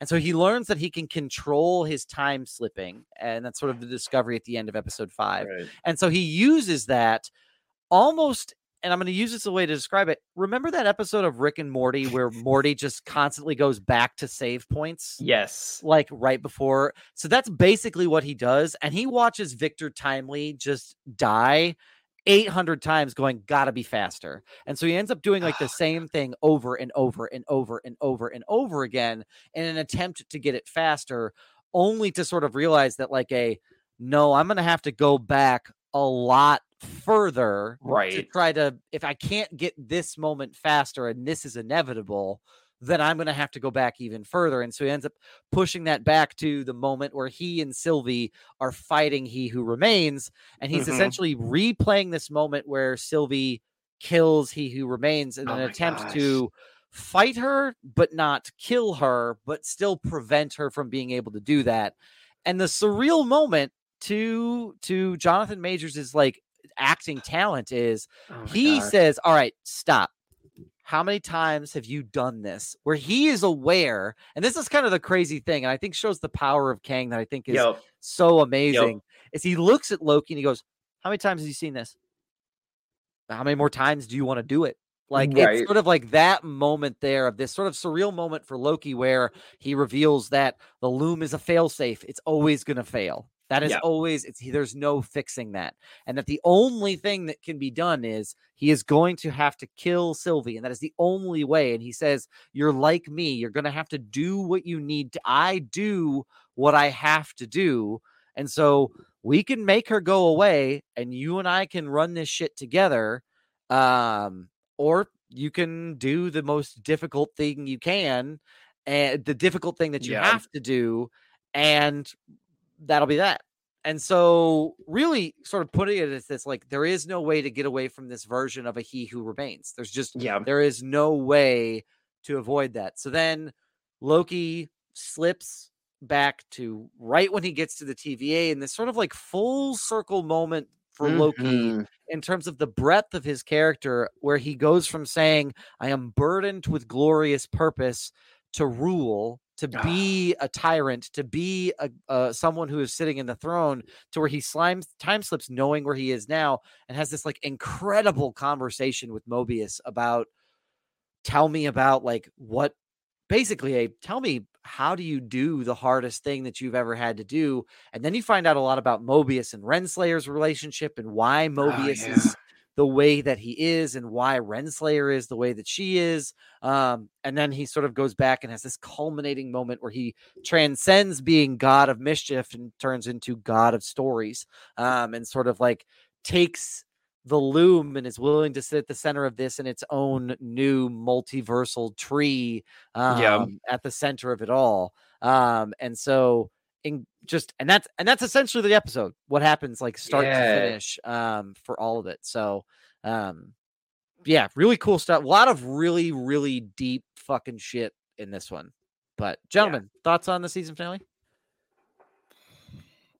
It might be recency bias, but this might be the best finale that Disney Plus has put out for a Marvel show. I mean, it's at least up there, because it completes Loki's journey. A character that has never had its own movie, a character that was continually like a punching bag, essentially, a character that died.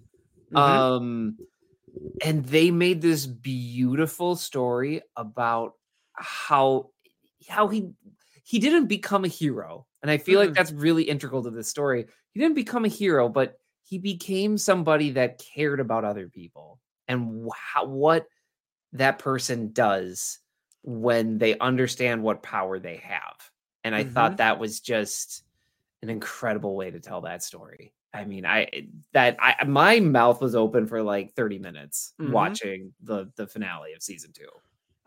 I watched that exchange between he and Mobius, where Mobius talks about like that sense of like burden and that sense of purpose, and what that sense of purpose like does to you. I watched that no less than 3 times. That is probably one of the like finest pieces of dialogue in a Marvel Disney Plus show that I've ever heard, and delivered by someone who is routinely at the butt of jokes for being like the wow guy, but he delivers this incredible, like heartfelt, fucking deep, like statement about what it means to have purpose, and what that requires, and what that can do to you in that larger sense of things. So that was just an incredible moment. Marcus? Yeah, I mean, it was just a good. Oh, Jesus Christ! To me, I feel like it was just so well done, right? I think you executed a series number of episodes going back to the formula, which we have all talked about like a lot of times, right? Usually you get your season 6, your episode 6 or whatever your final episode 8 is, and you struggle with it. It doesn't have a big payoff. Right. I do feel like it was a little bit rushed, that they could have explained Loki's powers in revamping the branches a little bit more, because that wasn't all the way explained. To know that he had this power, I know he had the power to control time itself, right? He figured that part out. But to be able to give the branches back life, I wish they would have kind of sat in that more, right? I'm really surprised that they didn't have anybody in like the command structure area just have like a throwaway line of dialogue being like, oh, he's using his magic to keep the timelines alive. I was shocked they didn't clarify that. And I don't know if I really needed it. That kind of goes back into that, maybe trust your audience to figure it out. Or I mean, for me, I was kind of like, I just assume that like Loki has always had the ability to sort of like bend reality a little bit, because he can create multiple versions of himself, and through his ability, his use of elusive magic can make you think you're somewhere that you're not. So I just assumed like, oh, he's just using that, and it's just being magnitude like taken to the highest level possible. Oh, I That's totally interesting. interpreted it as like his magic is basically powering the multiverse. That's what I took it as. I took it as he's using that to restore them back to where they were. Sure. So yeah. Yeah, I just felt like I think it was good. Now, here's my thing. Jonathan Majors did his thing. He was so good. He was really good. I'm only talking about his performance for anyone that wants to take this out of context. I'm only talking about his performance. But Jonathan Majors did a good job acting in this episode of Loki, and you see why he has such gravitas on screen, and every moment he had, I was like, is he gonna try to kill Loki? Like, because this guy's unhinged, like in a very calm way, which is almost more terrifying to me than like a Thanos who's like, I'm here to kill half of you. You know, like it's more. Oh yeah, is that country western? I'm here to kill half of you. I mean, I reckon you two polecats are gonna be taken out because I'm gonna take half of you to dust. I mean, like Thanos is kind of this hillbilly space trucker just rolling up, being like, "Here's nothing. I kill half of you," and you're like, "That's excuse me?" And he's like, "Step on one side of the street." Congratulations, Congratulations, Brian. That is the AKA for this episode. Yeah, I'm already typing it Hillbilly into the Space Trucker is. Don't you worry, I already sent it over. I was just waiting to find the AKA. Hillbilly Space Trucker is fucking perfect. It is an honor and a privilege. Thank you for that. Space Trucker. I just feel like here's what I feel like happened to me. Either they went in and did some major reshoots with Loki, or Marvel has set itself up to move on past Kang. And I think with the timeline, it makes sense for you to go this route. Loki wraps up. You get rid of Kang Dynasty, right? Let's say you don't do Kang Dynasty and all of the rewrites and all of the the things that you're redoing. Let's say they get rid of Kang Dynasty based off of like Jonathan Majors' court case. You don't really need it, right? Sure. Your conclusion to He Who Remains will be Loki. It will be Loki putting the bow on it, saying, I am now He Who Remains, the god of storytelling, the god of stories, right? And because at the end, you see Jonathan Majors' character as a young boy, he doesn't get the book through the window. Right. So now the sense is that is just now Timely, who never figures out multiverse, which means you don't ever get the other versions of Kang, or, there are less versions that are less dangerous and they'll be dealt with as accordingly, right? There isn't one big bad that is building up to. I think they've built in this escape route for themselves, like an eject button. Essentially, they can wait. I will say this again. His acting is incredible.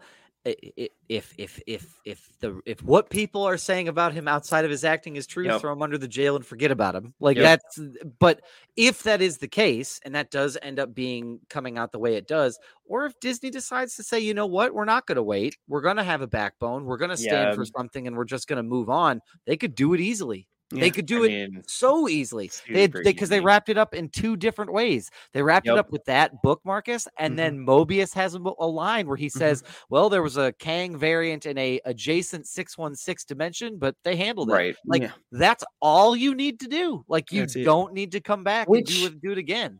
Also, a 616 reference, I feel like, is the first time they've referenced like the comic book universe, which I geeked out about. I know it wasn't actual 616, but I was like, oh my gosh, like they actually talk about where they gave it a number place. So okay, that's something. But no, I agree with you. Like this, the more that I think about it, this is the most elegant way for them to sit back and wait and like not if they really want to drag their feet about this, because they can. The other, not to like bring it back to the reschedule stuff, but if Deadpool's their only movie coming out next year, they can rewrite the whole thing a long time to figure out what to do. And not to make it about the reschedules, but the only other thing I'll say here is that there are significant reshoots happening for the Cap movie, which, if I'm being a conspiracy theorist about it,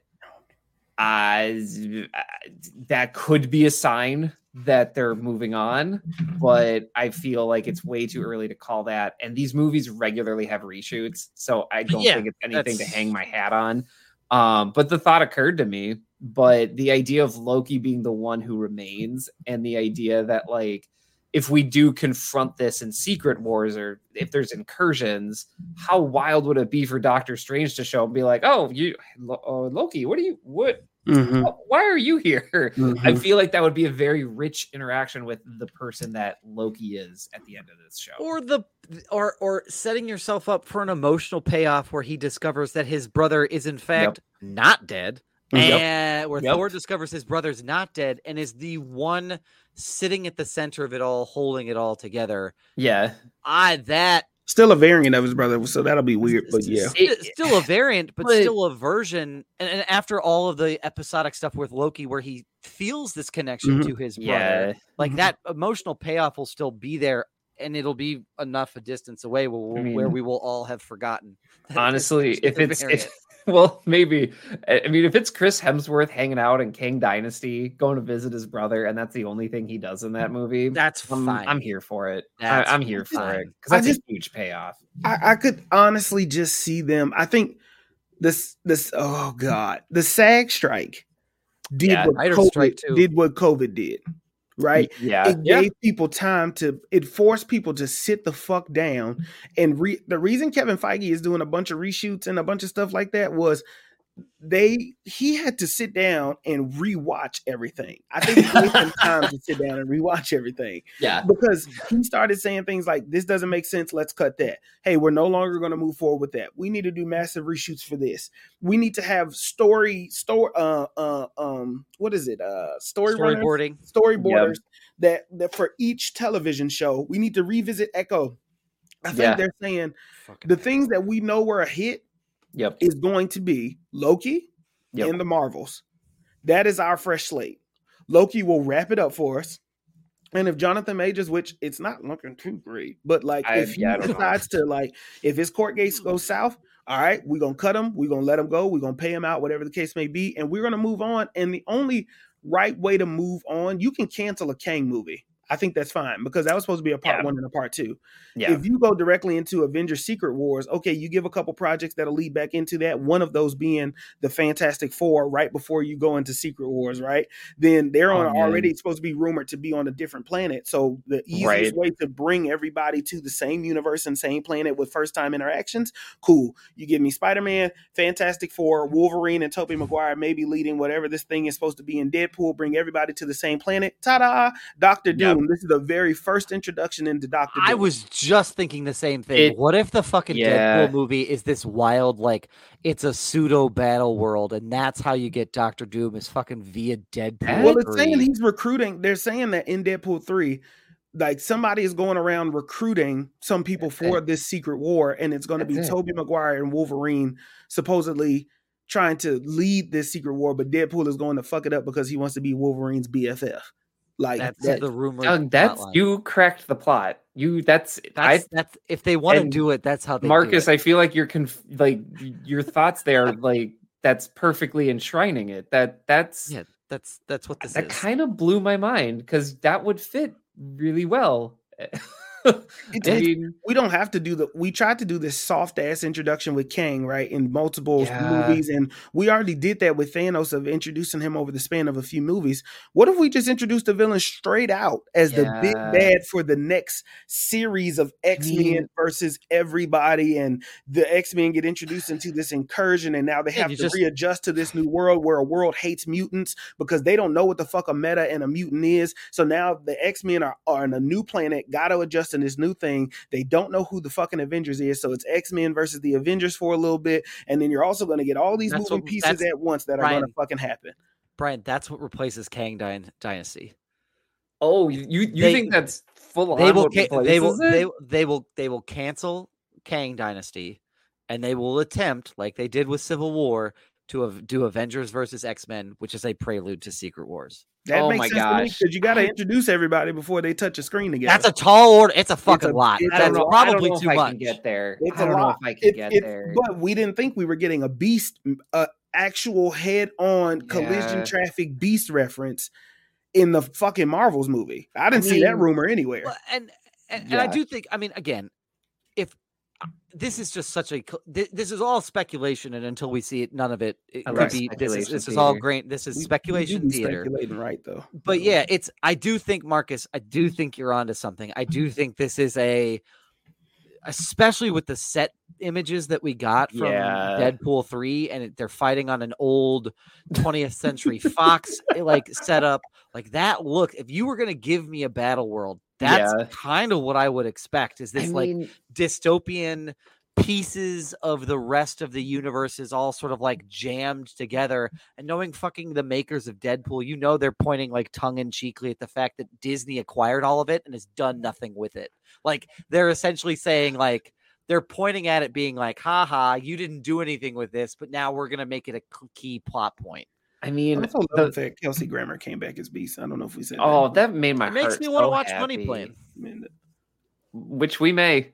I may watch Money Plane just because it scratched that Kelsey Grammer itch. Honestly, the more I think about it, I feel like X-Men 3. There you go. Yeah, that's what I thought you were gonna say. Not X3, maybe X3. But no, I think Deadpool would be a really easy way to get everybody on board with the idea of it without having people worry about any of like the repercussions, because I don't think Deadpool is the movie where you want to base a lot of canonical stuff on, but I could also be surprised. But it would be a fun sandbox to play in, and then basically be like, no, but like we're gonna kind of go for this vibe for the Avengers movies. I could see that happening 100%. And I don't know. I don't think they're gonna. I think they'll retitle Kang Dynasty, I think, before they get rid of it. I think they want 2 Avengers movies because they know, I think at this point, Marvel understands they can't go more than like 5 or 6 movies without a team up. Like, that's true. They need a team up because the Marvels scratched that itch for a lot of folks. Like, it certainly did for me. And I mean, I think the last one was Phase 3, and they went 7 movies, but Captain America: Civil War was essentially another Avengers movie. Yeah, that's true. Take that for what you will, but no, I feel like honestly, I'm good if this is all the Loki we get. Like, if this is the end of the Loki TV show, I'm good. Like, I do think it was incredibly satisfying. Tom Hiddleston's talking like it's the end.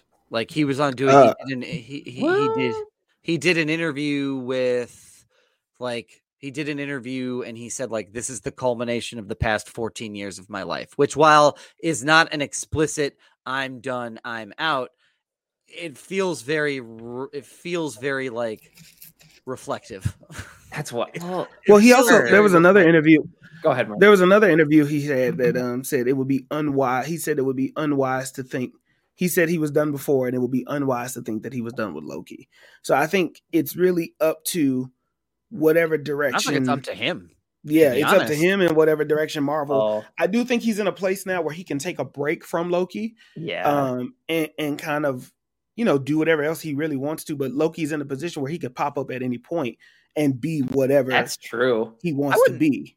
I wouldn't hate him as not a James Bond, but like a spy movie. I wouldn't hate that. Yeah, I think he wanted to do James Bond. I think he tried out for James Bond at one point. Yeah, I think he did. Yeah, he's trying out to Thor, to Bond. Nah, you get the Marvel villain. I don't know. The more I think about it, I feel like he'll come back for something, but I think he's done helming a series is what it feels like. Which I mean, it's the same thing with Benedict Cumberbatch. That guy was Doctor Strange for like 7 years straight. Poor guy. Like, and they're like, no, you can go rest a little bit. We'll call you when we need you. Like, but are you sure? That's the weird thing though about some of this is like these contracts got to be starting to expire. They're going to lose some of their talent here unless they start making moves. That's true. That being Marvel. Like, I mean, you're talking 25, 26 for Kang Dynasty and Secret Wars. There's some people that are going to move on. Like, so I'm just very curious how MCU is going to do this dance. Well, yeah, I agree. It's going to be a tough angle to take. And I get why you get a break, especially with how emotional that Loki finale was. I mean, that was not just like like the first 10 minutes of it, you're like, okay, this is going to be like a silly finale. And then like on the head of a dime, it turns and it becomes this like dark, sinister thing within this really deep emotional playoff of like, what did we like about the first season of Loki? We liked Mobius and Loki playing off one another, and Loki having this moment of like all these moments of like being able to learn a little bit of humanity and a little bit of like getting some more depth and some more scope to who he is. And then that's how you finish. I mean, it's just so perfect at what you did for him at the end of like, no, he got it. Like if the point of this series was for Loki to find that caring about other people beyond yourself, and that you can have something that is both a selfless as well as a selfish act in one moment, you did it. Mission accomplished. Yeah. And so I think that I get, for an actor, it takes a lot out of you to go to that place with that character, because you're going on a journey over how many months of reading and preparing and getting ready. So cheers, man. Like you did it, and you deserve a little bit of a chance to put your horns up for a little while. I mean, and the haunting thing about that finale too is like the episode prior, he understands that he likes having friends. And like, yes, he doesn't like, he's talked about how he doesn't want to be alone. I think as far back as like Dark World, right? Yes. And then the crescendo moment here in the show is like, oh, the only way I can save everybody and even my friends is if I do the thing I don't want to do, and the thing that I hate and the thing that I don't want.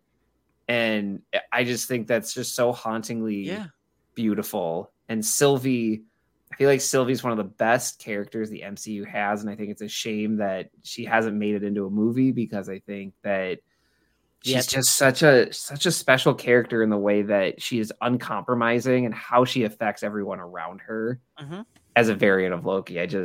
Man, this show surprised me. I was not hyped when it was season 1. I was very skeptical. But it is easily one of my favorite things now in the MCU. It's wild. I think so. Yeah. I get the appeal. I thought Loki for a little while there, after, especially Brian, kind of your point of like season 1, felt like Loki was another Jack Skellington. It's like something people got like tattooed on your body, but you're 100%. Like, why the fuck did you do that? Oh, but he's whimsical and he's whimsical and he's silly. And yeah, man, like the other side of this of like, no, I get it. I probably see more of myself in some of that than I maybe am willing to admit and get too far into. But like there's a lot there, and I get it. So I appreciate you sharing that, man. And it surprised me. It was a great surprise. Marcus, anything else you'd like to contribute? No, it was good. Go watch the Marvels. Go watch Loki. I mean, honestly, that's probably two of the best. And they're two very big different tones, but it's a really good weekend to be like a Marvel fan. Mm-hmm. It's been a while since I felt like that. Right? Like Guardians 3 was just so insulated and so clearly like, this is the end of the Guardians. And you're like, okay, that's fine. I'm not really expecting any Marvel connections. Like this is it. Yeah. And then you had Quantumania, which was just like a Kang setup, which I enjoyed the Kang bits. And we've talked about this, but it was, as a movie, it was rough.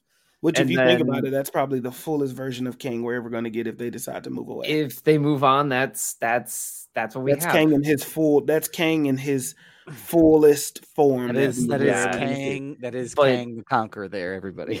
But like then you look at mad. I mean, but then you look at the Marvels and Loki, and I am okay with having those two things sustain me for next year with Deadpool. Like I'm good.